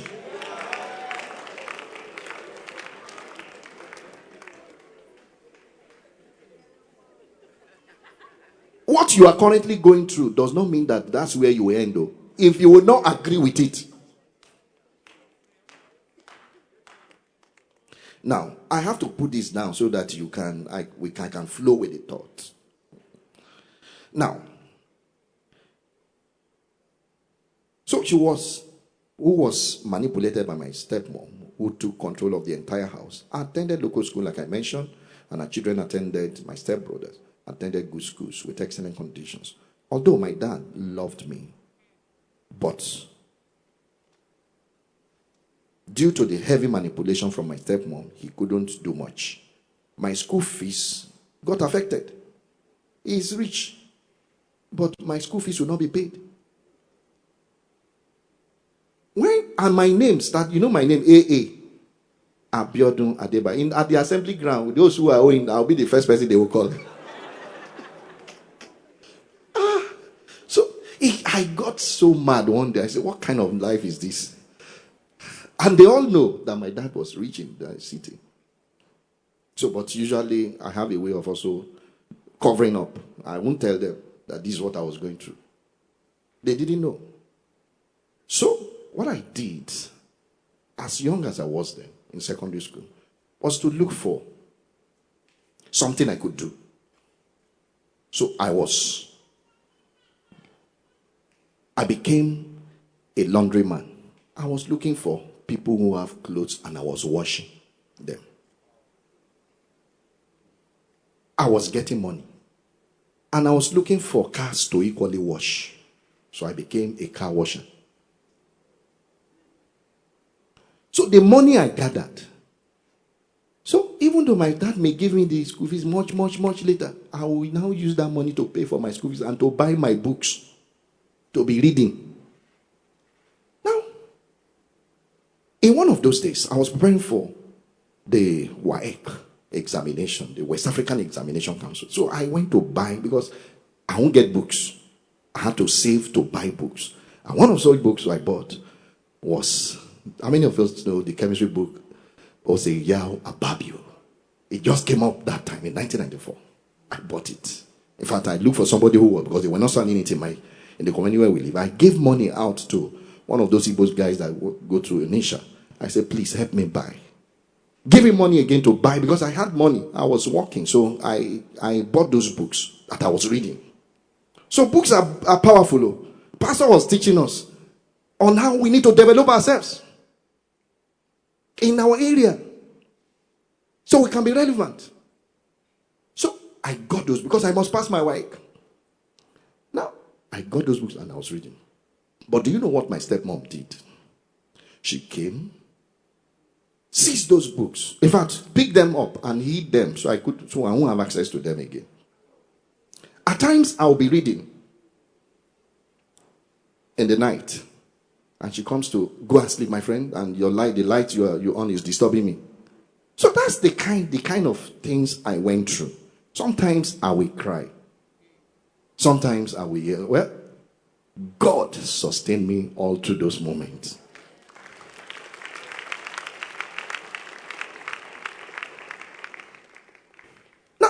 most interesting thing is that my stepmom was also a teacher in my school. Now, hear this that will also shock you. She has 2 cars. I will wake up, do all of the cleaning of the house, and also wash the cars. But I will still trek to school. So my friends, because they didn't know she wasn't my mother. I told them she was my mother. They didn't know. He said, why don't you always follow your mother to school? I said, no, I like to jog to school. I like trekking to school. So I used to wear patched trousers. But that didn't, it wasn't even I wasn't even thinking I was even having, that's not even an issue. Sometimes my stepmom will have to, I became a puff-puff seller. You know puff-puff? Buns made from flour. I was selling the open market. Selling in the open market. And sometimes my mom got to know about it. And I said, no, that, it's part of the training. So I took it as, that was it. So I went through all this. And countless times, my friends, like I said, would ask me, why don't you join your mom? Since I never told them she wasn't my mom. And I would say, I just love trekking to school. I hawk snacks, called puff puff, for her at the public markets. But in all of this, when the WAEC result was going to be released, I cleared all my papers. She was the one that came to announce to me.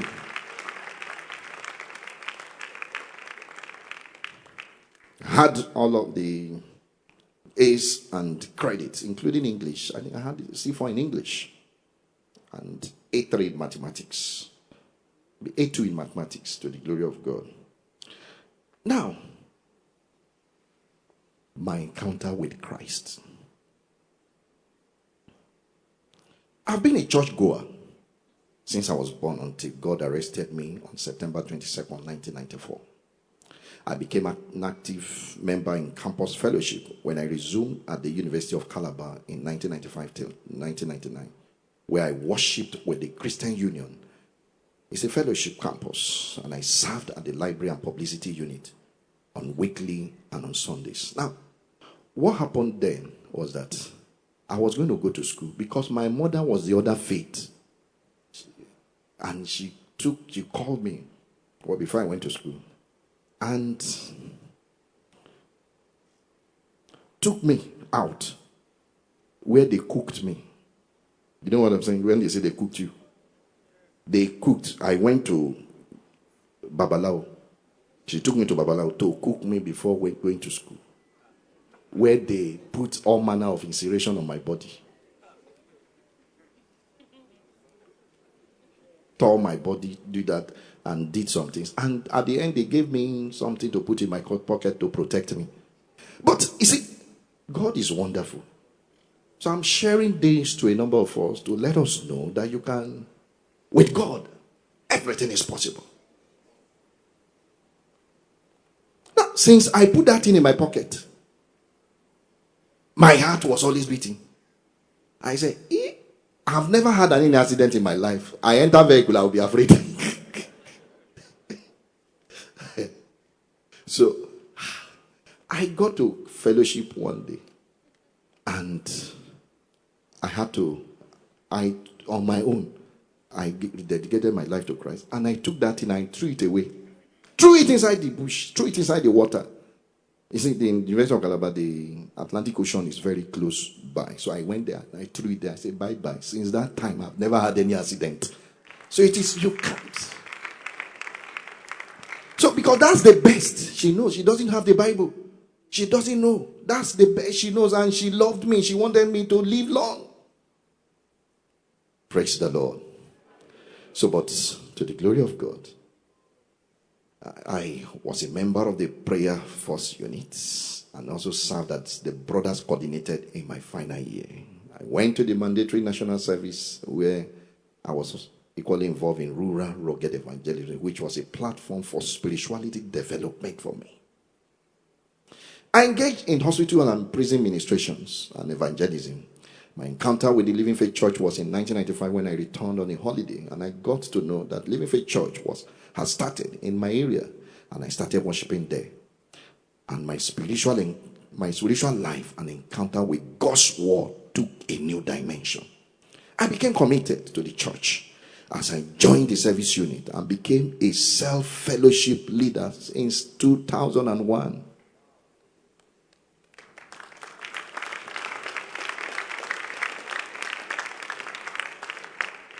Since then, my life has been moving from one level to another. And I'm still a self minister till date.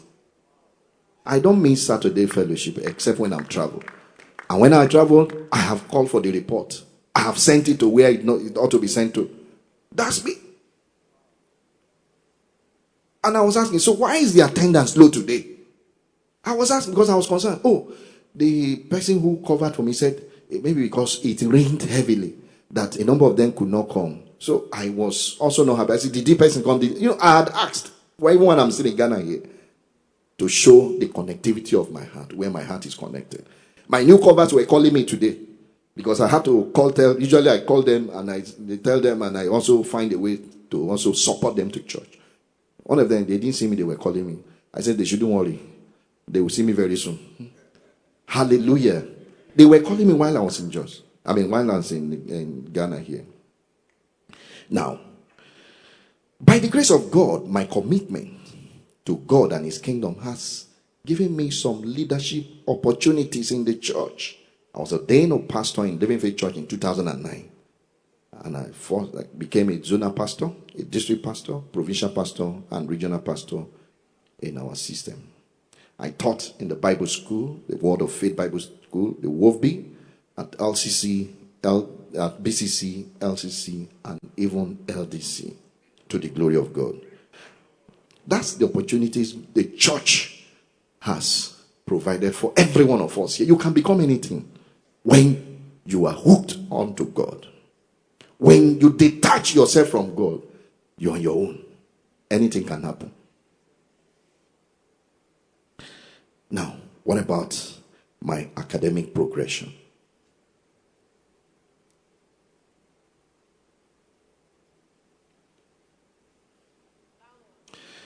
Now, I have put here ambition and calling. My desire was to be a naval officer. I saw Gideon today and yesterday, and I told him, I want to be like you. I said, I wanted to be like you. Because I love those white, when they wear their white shirt, it's, it attracts me. And I love it, and I want to be there. So I thought that was going to be. And this happened while I was doing my master's degree. Meanwhile, God had already told me in my final year that I would have a call into the academics. But I wanted to go the other way.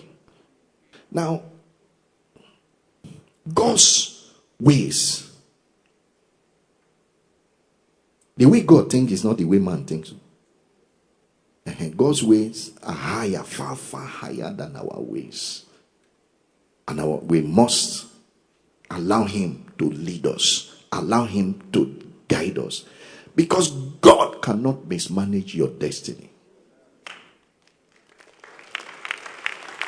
If you hand over everything to God, He will manage it well for you. Man is short-sighted though. We used to say that somebody has long leg. God's leg is the longest. As heavens are high. Can you measure the distance between heaven and earth? How many scientific research been done? Now, why am I saying the long leg? Now, I had this classmate while we were doing masters in University of Jos together. Now, she gave me a letter to deliver at the naval base.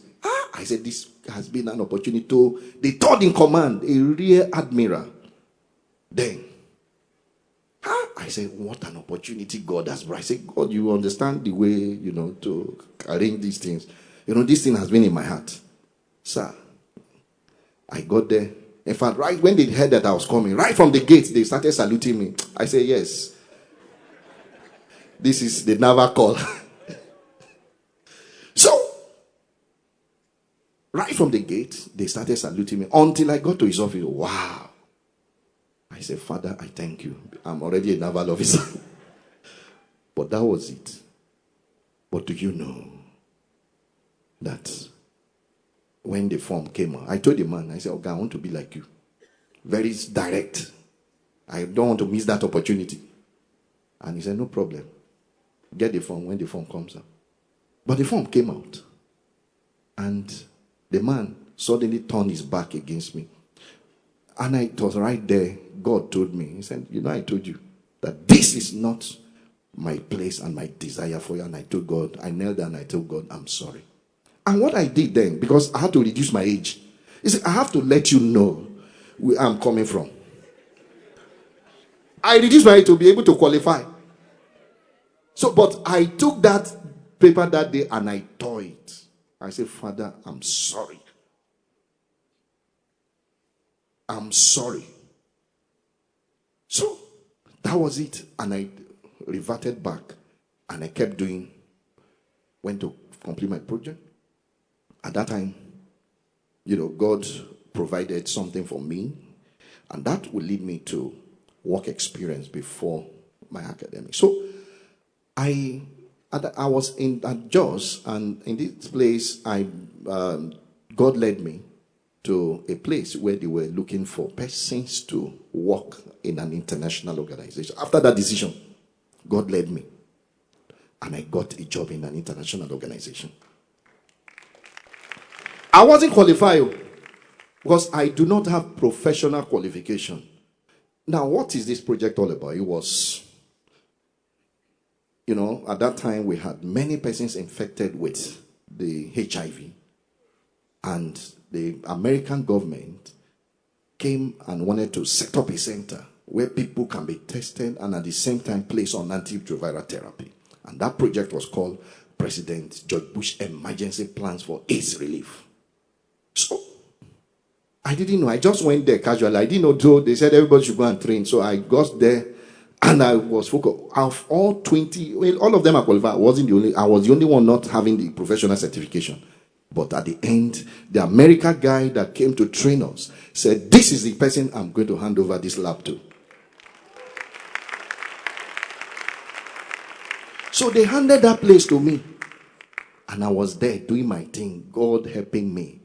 And, you know how much the money was going to be then. And we were paid in dollars at that time. So, but that was what God did. But when it was time for me to leave, sir, because of the impact God has made me to be there. Because I knew when God told me to now leave. And I moved. I did Covenant University interview as at 2005. And I was to leave. Everybody was crying. One, even before then, somebody made a sarcastic statement and said, will you now leave this place for education? How much are they paying you there? I said, when God says move, you move. When God says move, you move. And that was it. I moved. Even though I was going to be trained in the US, I had all of those things. I didn't put those things before me. I had to obey the voice of God to move at that time. And that was when I resumed at Covenant University in 2005, precisely October 4th. I was appointed as an assistant lecturer.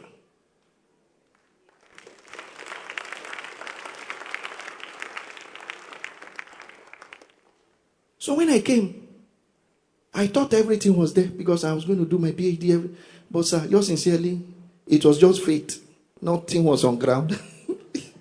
So are you getting what I'm saying? So, but we believed. I said, Lord, I'm not going to return back because I heard what you told me.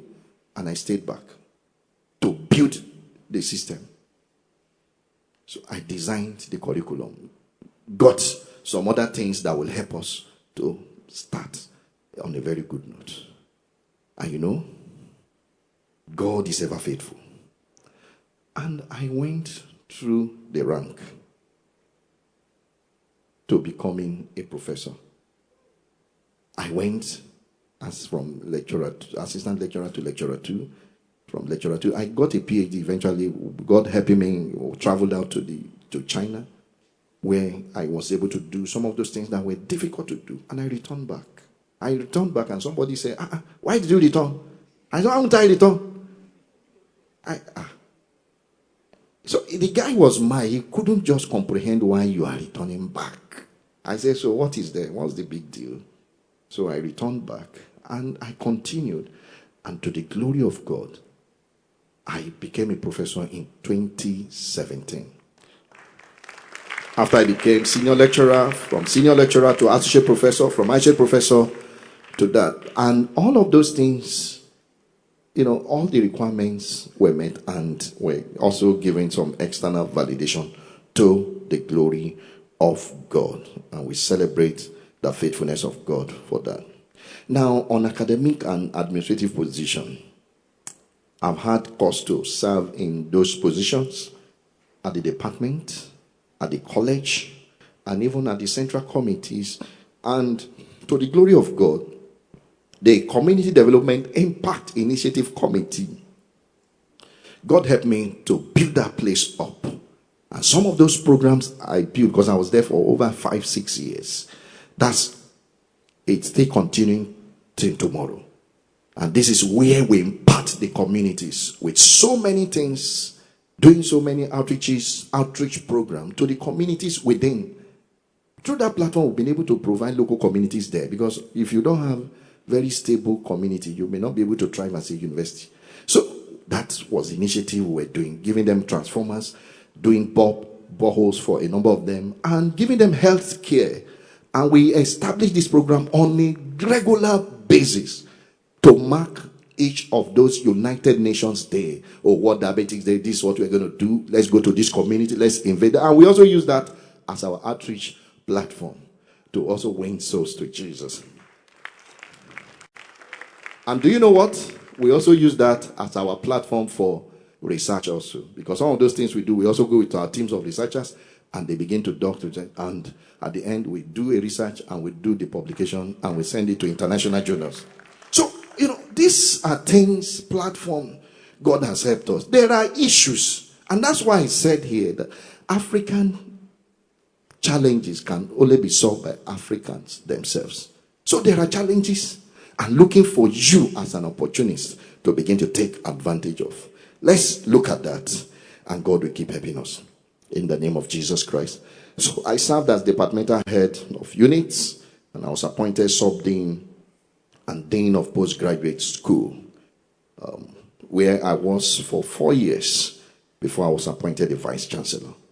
Now I was also the deputy chaplain. I've been privileged to work at the chaplaincy, where that has also helped shaped my spirituality within the university system. And to the glory of God, won several fellowship awards, grants, and to the glory of God, I entered the league of the who is who in the world. To the glory of God.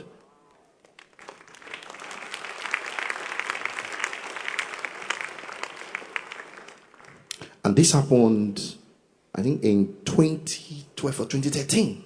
To the glory of God. Now, becoming a professor and vice chancellor. Glory to God for calling the unqualified. I'm not qualified, though. And I have every reason to say that I'm not qualified. But God usually use the foolishness or weak things in order to confound the wise. Because when I was appointed a vice chancellor, I was weeping.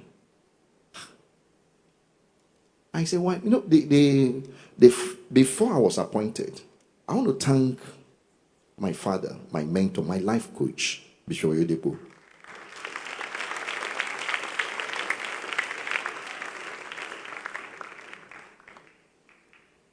The first time they told me to go and do the interview, I told them that I'm not qualified, that I don't want to do it. And he called me after that X-ray. He said, there's no man that God cannot make anything out of. That You shouldn't worry. He encouraged me. Because I know what is there, and I saw the other people who were doing it before that. I'd worked closely with them. So I knew it's not an easy task. The whole university is on you. We are talking of students. You are talking of staff. You are talking of faculty. You are not talking of external people. All manner. You don't even know where they are throwing the next arrow from. So, I know what is involved. And so I just told myself, I don't think I can do this. So when they announced my name, I was weeping. Others were rejoicing. And I went to God. I said, Lord, why? Help me. And the Lord said to me that I will help you. And I will guide you. And they had to call my wife too. My wife too was weeping, because she said, so that you won't have time for the husband and all of that.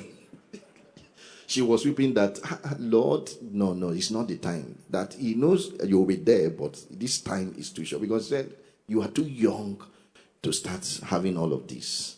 And to the glory of God, God has helped us. I became the youngest vice chancellor at the time I was appointed. Now, most people who come to see me, so they will be expecting somebody who is very huge to act here. They say, oh, you look so young. I say, to the glory of God. I want to give God all the glory for giving me this privilege. Now, to the glory of God, a number of things God has helped us to achieve. Now, I share with these thoughts with you even before I sign out today. Now, a lot of transformation in my life has happened. You heard that I was elected as AAU board members. Here, the secretariat is in Ghana here. In Trinity Way here in Ghana, East Legon. Now, and I was also elected as a board member of Association of Commonwealth of University. You have to be vice chancellor before they can appoint you. Now, we went for the meeting in London, sometimes last November. Another one is coming next month in Canada. Now, I got there. So I was with the vice chancellor of University of London. We were sharing together, and she said to me, how did you get here? Because she told me of her own experience, how she was able to get there. I didn't even know it was that serious. He said that she has to do campaign. She has to do all manner of things to be elected and get the support of other vice chancellors in that region to be elected. And I just told her, I said, no, my case is different. I said, I only got 1, 2 persons or 3 persons to nominate me who are vice chancellors. And that's how they elected me to represent East Africa and West Africa on that board.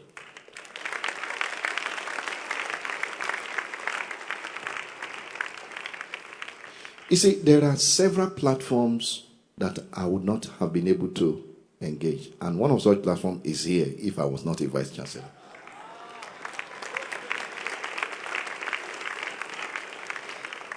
So I want to appreciate God, and I want to drop this with every one of us here. It doesn't matter where you are. It doesn't matter what anybody has told you. Somebody may have shut you down. Somebody may have said you cannot make it in life. You may have even been relegated to the back door. You may even have been called the black sheep in your family. But that's not what God's word says concerning you. That's not who you are. No one has control over your destiny and your life. You are the one who will determine what God can do and will do for you if only you walk in his will. You see, my grandma, before she passed on, said to me from my paternal side, he said, you see, your dad, the level God has taken him to today is as a result of his humility. Remain humble. Remain humble. No matter, God is taking, she said that to me. He said, God is taking you high. That was when I was still in, maybe in secondary school then. Maybe just entering secondary school. She said that to me, but that stuck into me. Remain humble. Remain humble. When God begins to lift you, because God is going to lift every one of you here. Everyone under the sound of my voice, God is going to lift you. But you must remain humble. You must remain humble and be very committed. There is no retirement in this kingdom advancement race. So if you retire, you'll be fired. Meaning that you retire. That's the end. When you get to your retirement age, all the fringe benefits are cut off. So don't retire. If Bishop Oyedepo is still going out, yesterday 3 times this week he had gone out. Over 700 souls were won this week by himself and his team, his outreach team. He went out. He said, if your father is still going out, who are you? You see, this is where God is linking us together.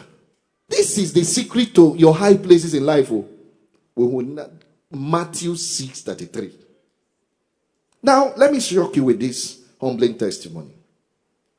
Last year,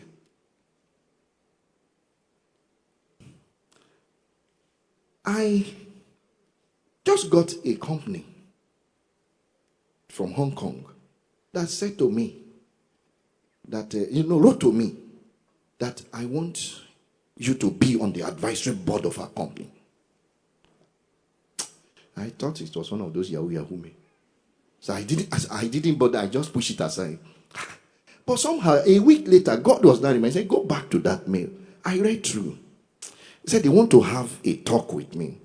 So I replied, let's have a talk. Let's see, but I won't release myself to it just like that. So we got talking.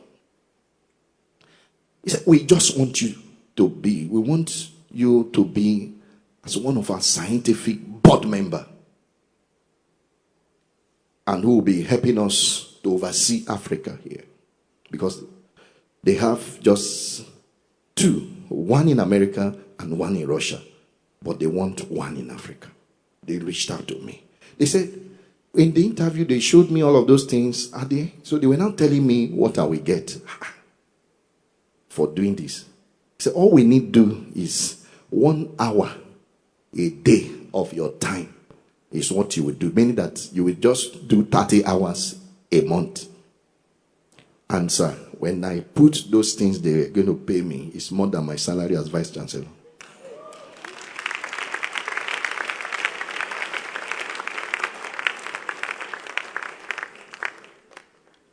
And so they sent that agreement. They sent me the document. I had to give our lawyer. I said, lawyer, help me look at this. A very senior lawyer who will soon be senior advocate of Nigeria in the church. I said, sir, this is what came. Please advise me. He's also a pastor. He said, congratulations, my brother. You better jump into it. That the agreement is harmless. That's what God can do.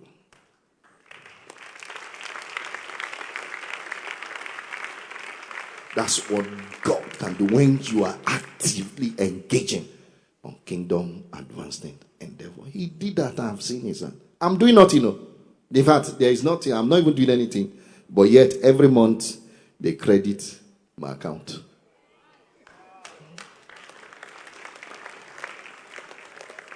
That's what the Lord is going to do for somebody here. Because you are here today, God will take you higher. And as I begin to conclude, and a note of appreciation, I want to thank God for the journey mercies granted me to be in Accra and to be part of your success today. My appreciation goes to Reverend Dr. Kwando Bempa and his amiable wife, Pastor Patience Bempa, for the invitation to this edition of June 2023 SBS. My prayer is that the oil and fire of God upon your life will never run dry. As God will keep renewing your anointing in the name of Jesus Christ.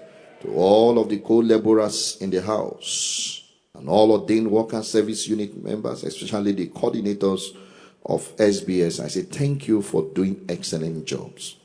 We appreciate what you are doing and we pray that the Lord will reward you in the name of Jesus Christ. And to everyone who is a part of this success and breakthrough seminar today, I say congratulations, because your testimonies will be stronger and greater than mine. And I'm eager to hear your testimonies. Thank you so much, and God bless you. Thank you so much.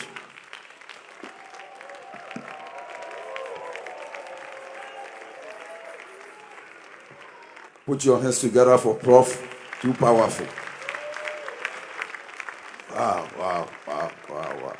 Turn to somebody and say, God cannot mismanage your life. Another one.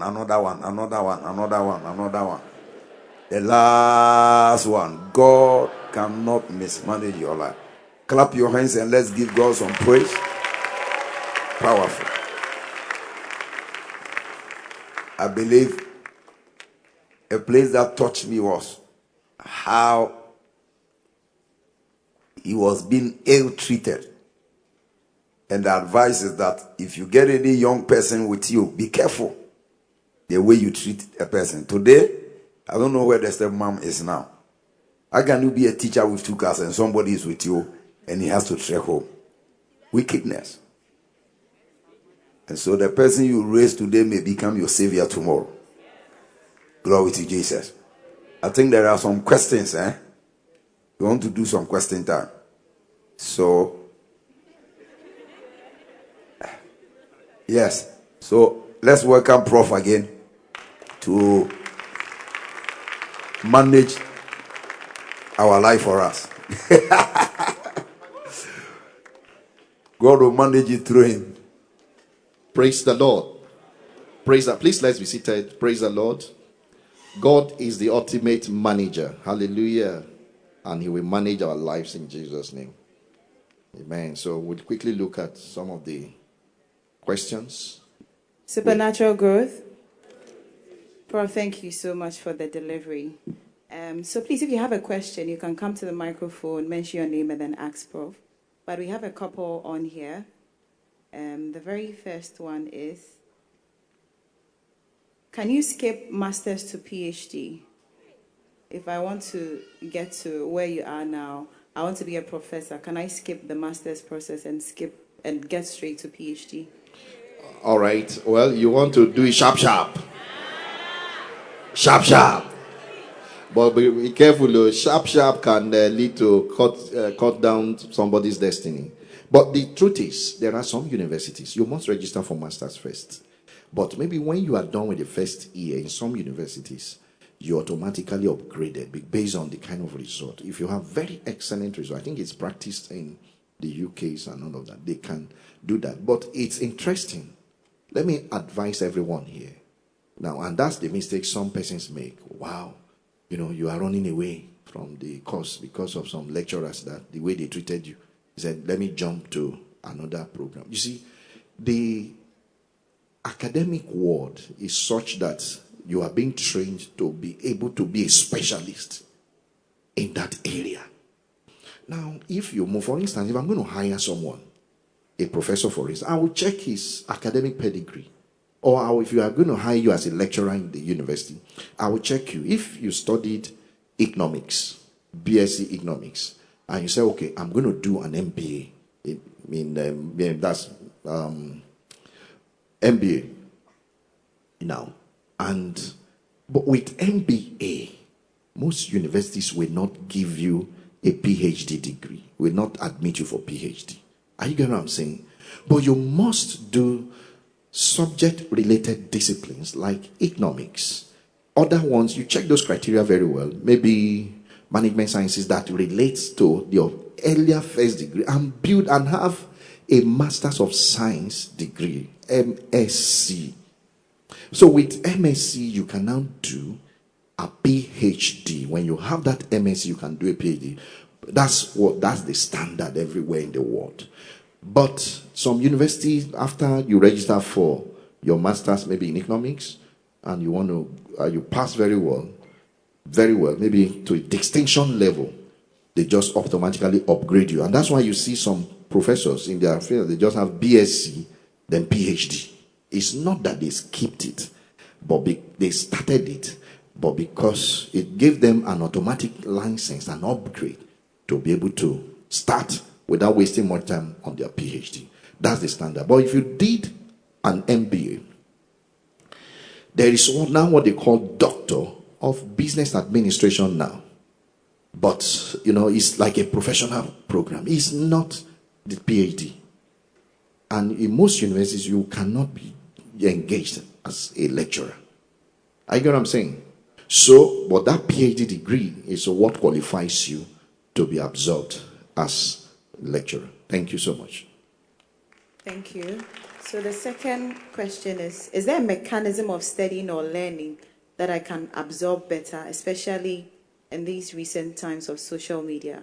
So in essence, what the person is saying is there a new way I can study so that I can memorize better and do well in my academics?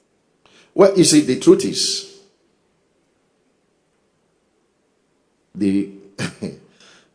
you have to go through the process. But it's faster for us because we are believers. I vow that an unbeliever will not beat me in my class. It's an insult on God. If you are in the same class, an unbeliever is leading you, you better go and which means scripture is not correct. It's not working. An unbeliever should not. It's not right. You are to prove the word of God. If the Holy Ghost said, God said in his word, Jesus said, he will remind you of things to come. Principally is because of things you have read and things you have studied. So the best way to understand and to learn is to teach others.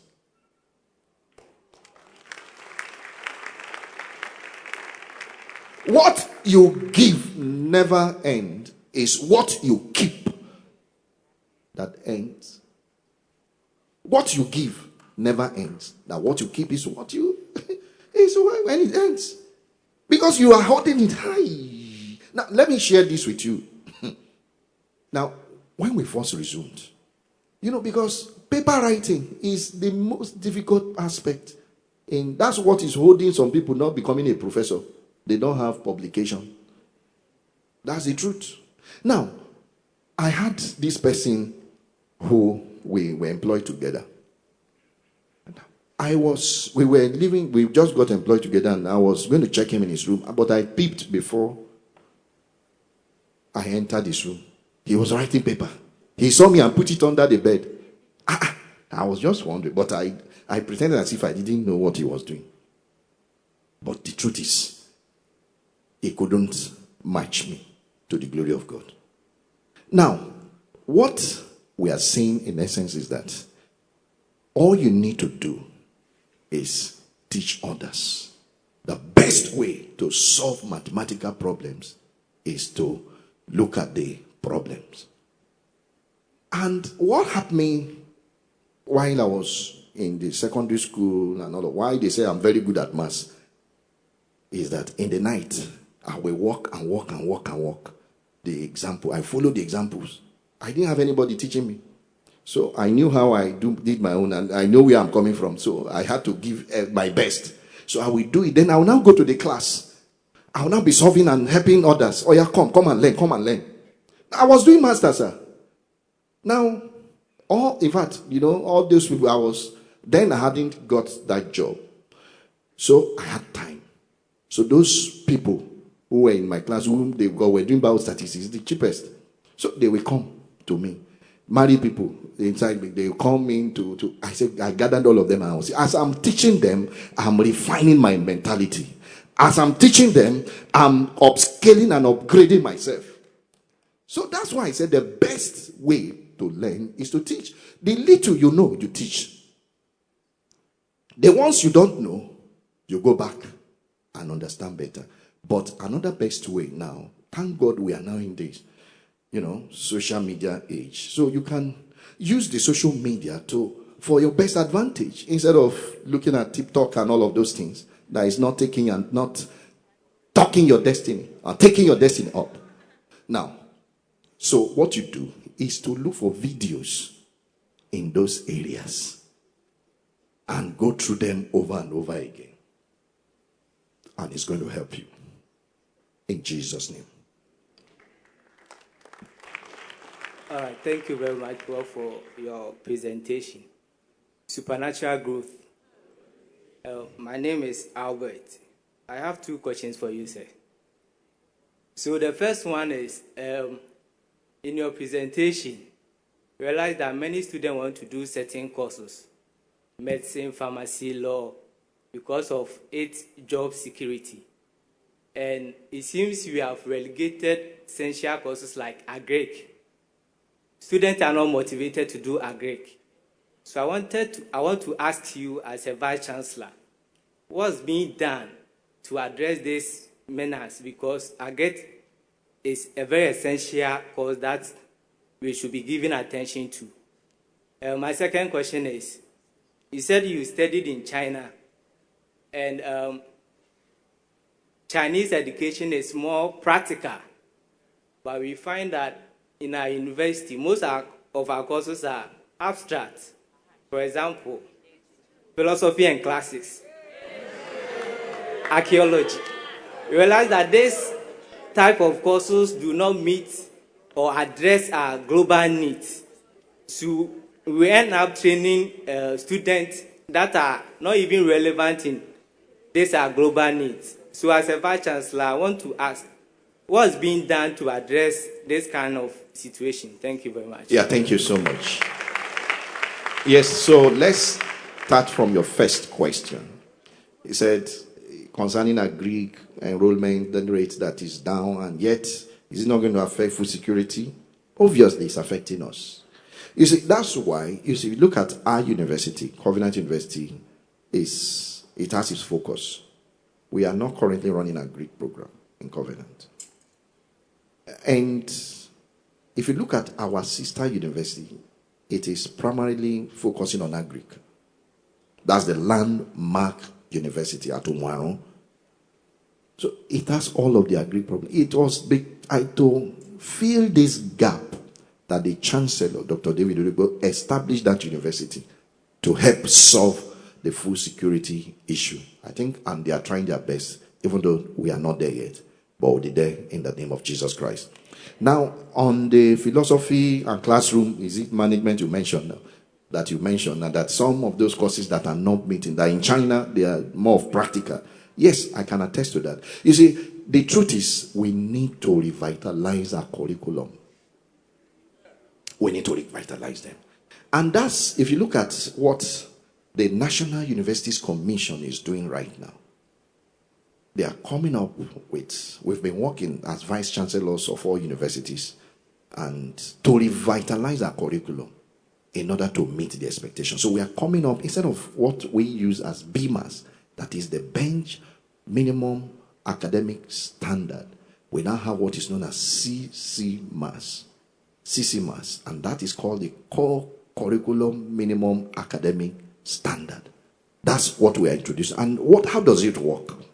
It works like this. 70% of the courses are the core courses from that you must meet. That cuts across other universities. Then the 30% is to inject some level of innovation in your courses.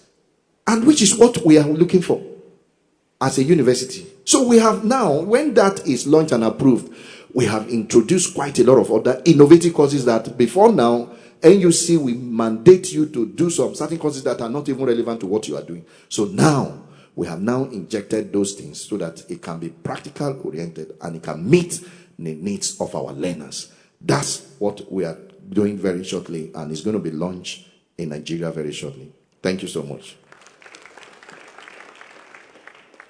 Professor Adeboyo, Thank you for your presentation. I have a question. My question is really for you to inspire this group of people. I noticed during your presentation that many of the Covenant University alumni have studied engineering and different subjects, but many of them are entrepreneurs. Can you give us the wisdom behind this and inspire us, those that want to be entrepreneurs? Because I know that is... All right, thank you so much. Thank you so much. Now, if you look at, from what I mentioned earlier on, that we are very intentional in what we do. We created and crafted the entrepreneurial development studies, like I mentioned. So, and they are taught from 100 level. Not just taught to. They do practicals. They do projects. We have incubation lab. We have startup laboratories in our university in such a way that if you have any idea, just come to that lab. They will help you refine that idea. You start your companies. A number of them have started their companies. They are even getting a lot of money. Some of them are paying their school fees themselves from that. So my motivation to these people here is that you may not have that privilege, but we have some resources online that you can start doing at the moment. Go to those online courses. What are you good at? What actually attracts you? Now, what are you inspired to do? Like some may be able to do, some jewelries, but you have not really learned the art of really doing it. I want to enjoin you. Go and learn it. If it is a roadside people who has not gone to school, go and learn it under him. You can't say you study mechanical engineering, you can't even remove the battery of a car. You can't even open the boot of a bonnet. And yet you said you are PhD engineering. What engineering engineer are you doing? If go and meet the mechanic and do some internship with them and learn something, and your own will become better.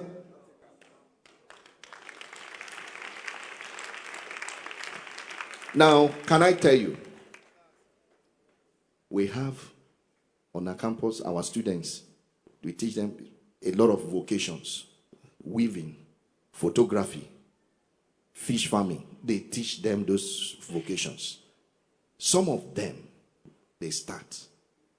Even fintech industries, they develop these apps. That's on a very higher one. They join groups. I have so many of them who are doing very well, who have started their companies. Softcom, for instance, is an IT company and is ringing bell everywhere. So these are things we can begin to do. Let's learn. Let's learn from those who know how to do it. Even though they may not have they don't have the requirements, they don't have the certificate to back that up, but they know how to do it. Vulcanizer, go and learn it. Hairdressing, go and learn it. Stop looking for a job. And go and learn.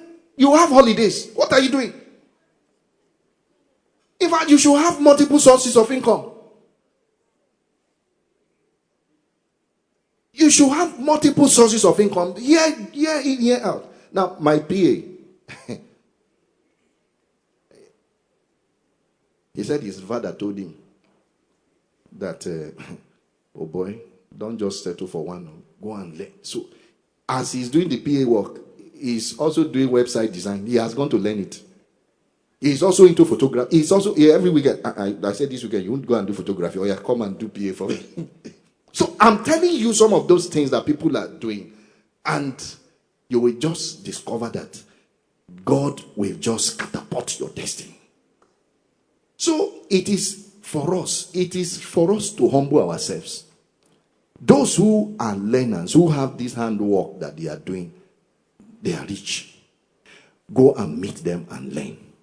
So you can now join it with the modern way of learning. Go to YouTube and refine your own. And also you can also back your own with some level of certification. Thank you so much. Thank you. Supernatural growth. My name is Farabab. Prof, I want to find out how you are able to manage your time as a vice chancellor. You are also still a cell leader, very responsible and accountable. You have these international organizations and bodies that you represent on boards. And the way you are talking, I could see you are a very family person. Your wife was crying when she was told you are going to be the vice chancellor. How are you able to manage all this with your family life? That your wife still thinks and dreams about you, even when you are in Ghana. Thank you. Praise the Lord. So you are taking me to where I don't want to touch at all. And I know this is where we'll excite, particularly our ladies here. Yes, you see, the truth is, life is all about efficient management of our time. We must be able to be on top. I don't have time to watch TV. In fact, since I came, even at home, I don't even do the charge of my. I don't have that kind of time. So I cut off a lot of things that would have consumed my time.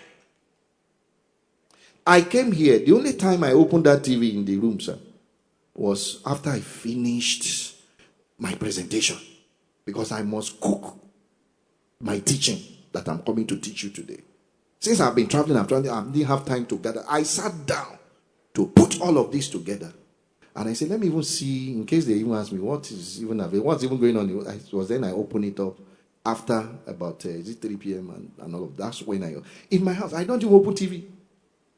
We don't even reach out. It's only when my children are at home, because they are in the boarding school. We have 2 boys and 1 girl, the baby of the house. They're all in the secondary school.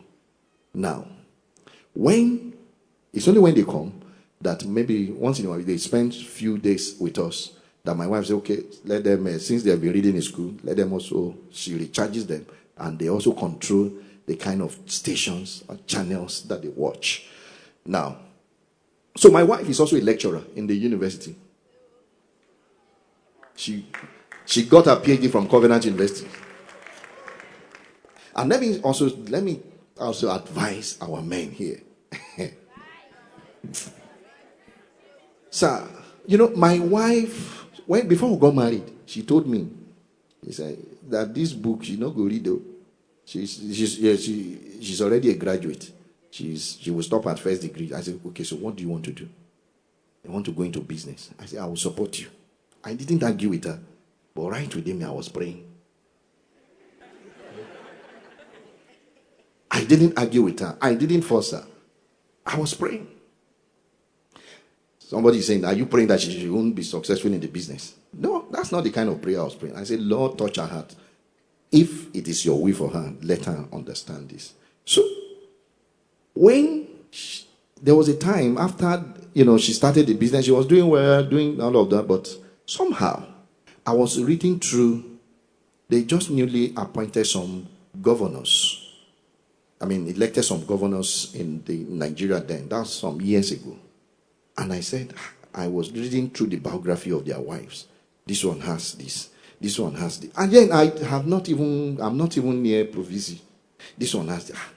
I'll now ask, okay, a number of them have PhDs, a number of them have masters. I said, so if, for instance, they also appoint me as governor, which that's not my line, no. I was just thinking in that direction. If they appoint me this, and they need to also get the trajectory of my wife. So what will I say she has? So it became a prayer point.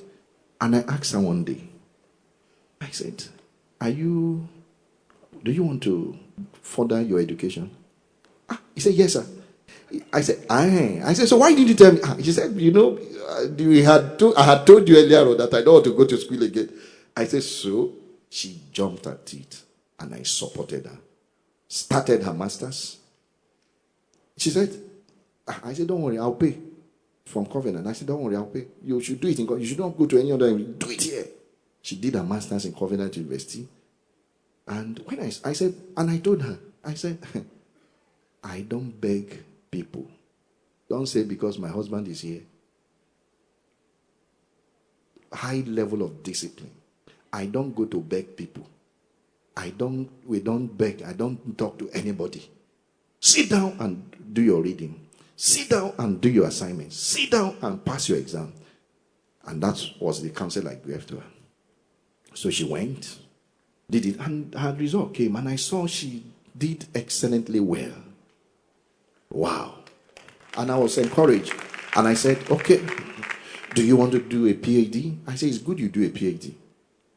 And she was looking at me. I said, yes, started in 2016, 2017, and got the PhD about 2 years ago, to the glory of God.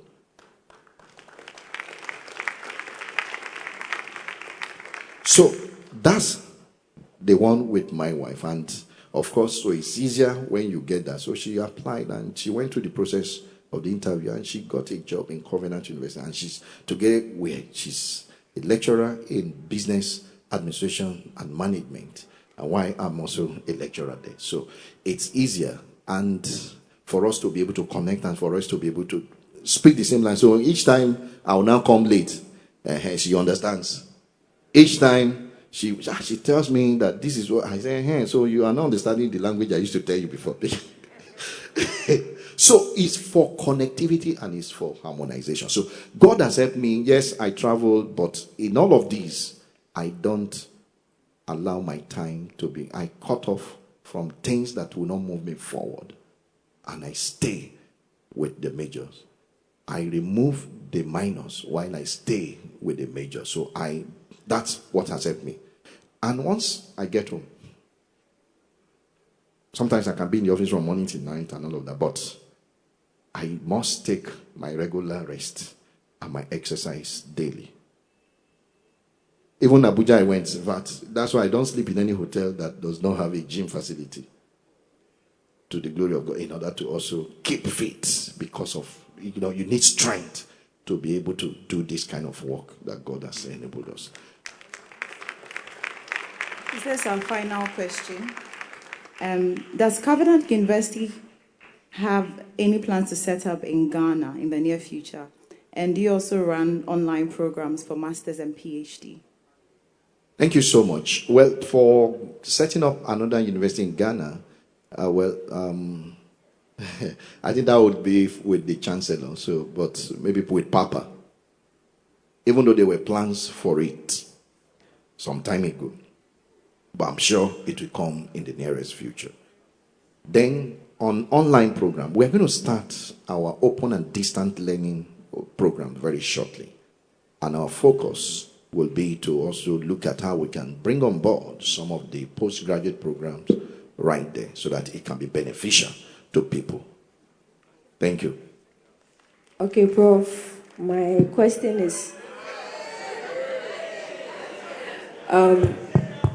how do you advise a university student, who is also fully engaged in church activities, in cases where you have class and it clashes with church service, cases where you have group studies and it clashes with church service, cases where you have exams approaching and you have a long program in church?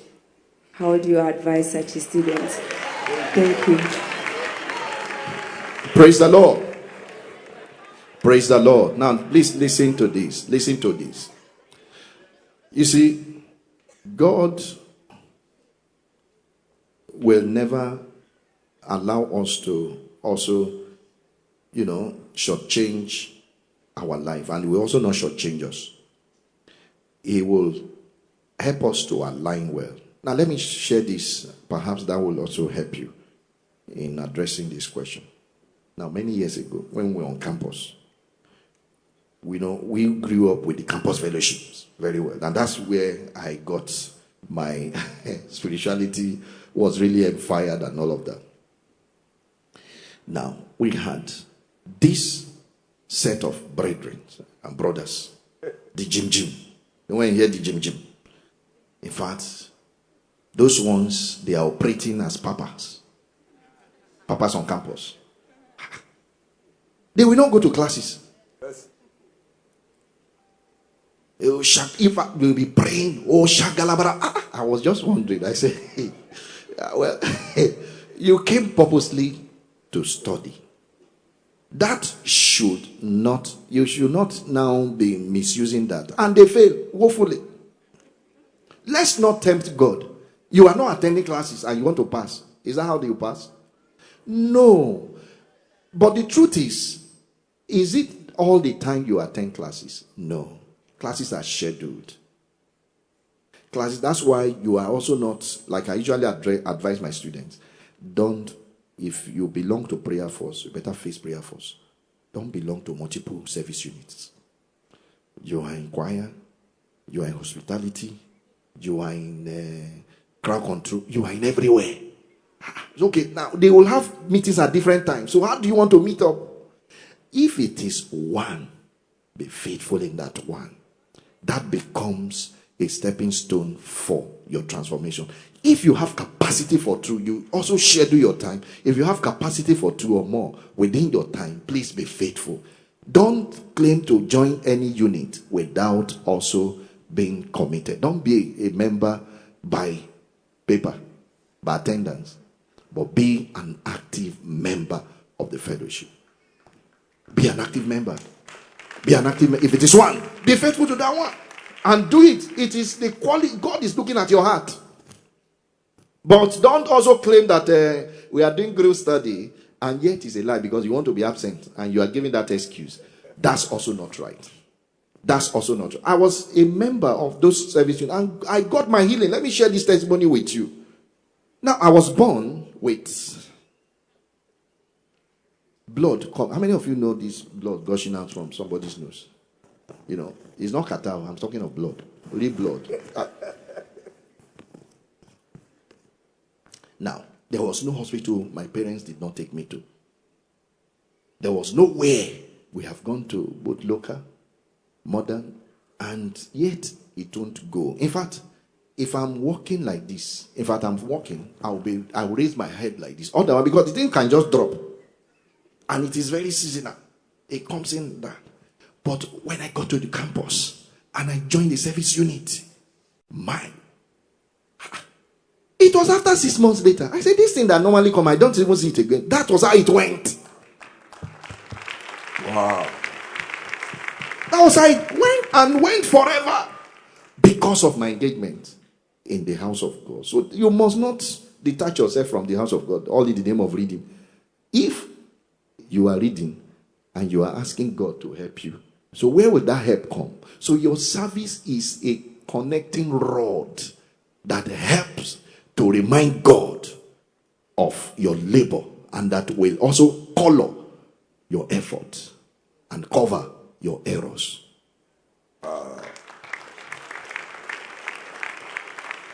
Now, I'll end with this, Pastor. I just got to remember this now to let you know that we have, Covenant University has a platform to engage, to give scholarship to international students who are Ghanaian origins or from African origins also, where it's going to be tuition free for everyone who want to come for postgraduate studies. You get what I'm saying? So it's good I mention it here so that you can, it's tuition free for everyone. And it has, depending on your grade, if you have, for instance, a 4.5 and above, I think it will be 100% tuition free. So, but you'll be responsible for other, your upkeep when you are there. Then, if you have 75, I think for 4 points and up to 4.4, thereabout, I can't remember that year, there is also 75%, but the minimum is 50% tuition free. So I need to also mention that. They also have scholarship that is funded by the World Bank project that we are running that also will help a number of us who might be here.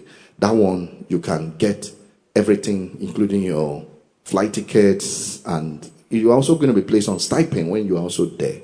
That one is also available. So what I'm going to do is to send the link to our pastor who will also transmit that to everyone who will be interested. Wow. Thank you so much. God bless you. Clap your hands, clap your hands. This is too much. Stand on your feet.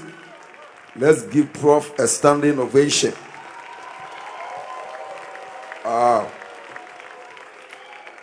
So when the link comes, we'll send it to SBS, and then those of you who want to connect, they show you the school on the screen. Very powerful, very well disciplined place. So God bless you for coming. Everybody that came, pastors from different places and people from different schools. I believe out of this lecture, you are going to get a mighty testimony in the near future. Amen and amen. Okay, clap your hands again for Prof Paul, standing here for almost 2.5 hours, speaking about his life, speaking to them. I've even gotten a different perspective about university education. I didn't even know university means universal. I thought it's just a name. Powerful. So I've learned a lot, and it's been very, very, very powerful. And I believe that most of you, by the time it comes again, you'll be having your PhD or your master's, whatever. Amen. Take an offering if you have one. Lift your hands and let's begin to thank the Lord. Lift your hands and thank Him. Lift your hands and thank the Lord. Father, we thank you. We bless you this evening. Thank you for a refreshing evening. Let this encounter change our lives and move us forward. We honor you. We thank you. In Jesus' name, we pray with thanksgiving, and let everybody say amen. Congratulate 2 or 3 people and tell them very soon we'll hear your entrepreneurial testimony. You are here tonight, you are not born again. You are not sure that if you die, you make it to heaven. Wherever you are, I want to pray with you, prayer of salvation. Jesus is coming soon. Every Bible prophecy has come to pass. What are you waiting for? Jesus is coming. You are here tonight. You are not sure if you die, you make it to heaven. Please, stand on your feet quickly. Quickly. Even the way you jump up is important, because Jesus can come before I finish the service. You are not born again. You want to say, Pastor, maybe you used to also go to church. You have stopped going. You need to renew your commitment. If you have lifted your hands, come to me at the altar. Come to me, no shyness. Come to me at the altar, no shyness. Run to the altar, run. Ushers, help them quickly. Run to the altar. You are not born again. You are not sure if Jesus come tonight, you make it to heaven. Yes, run. Run to the altar quickly. Quickly. Quickly, quickly, quickly, quickly, quickly, quickly. Quickly, quickly, quickly. Quickly. Quickly. Quickly, quickly. Ushers, help, help, help, help. Quickly, quickly, quickly. Some time ago, you used to go to church, something happened, you stop. Whether this church or some church somewhere. You always need Jesus in your life, no matter the offenses. No matter the offense. And every offense that can let you leave the church, the devil is behind it. The devil is behind it. Yes. Young men, lift up your hands. Happy to see you. Open your mouth and say, Jesus, come into my life. I receive you as my Lord and personal Savior. Father, today, wash away my sins with your precious blood. Father, write my name in the book of life. I'm born again today in the mighty name of Jesus. Amen. Thank you for listening to this message. We believe your needs were met and every word kept you in closer fellowship with the Holy Spirit. Want more? Find us on Facebook by searching Holy Hill Chapel AG or Reverend Kojo Boateng. Or you can join our Supernatural Generation family.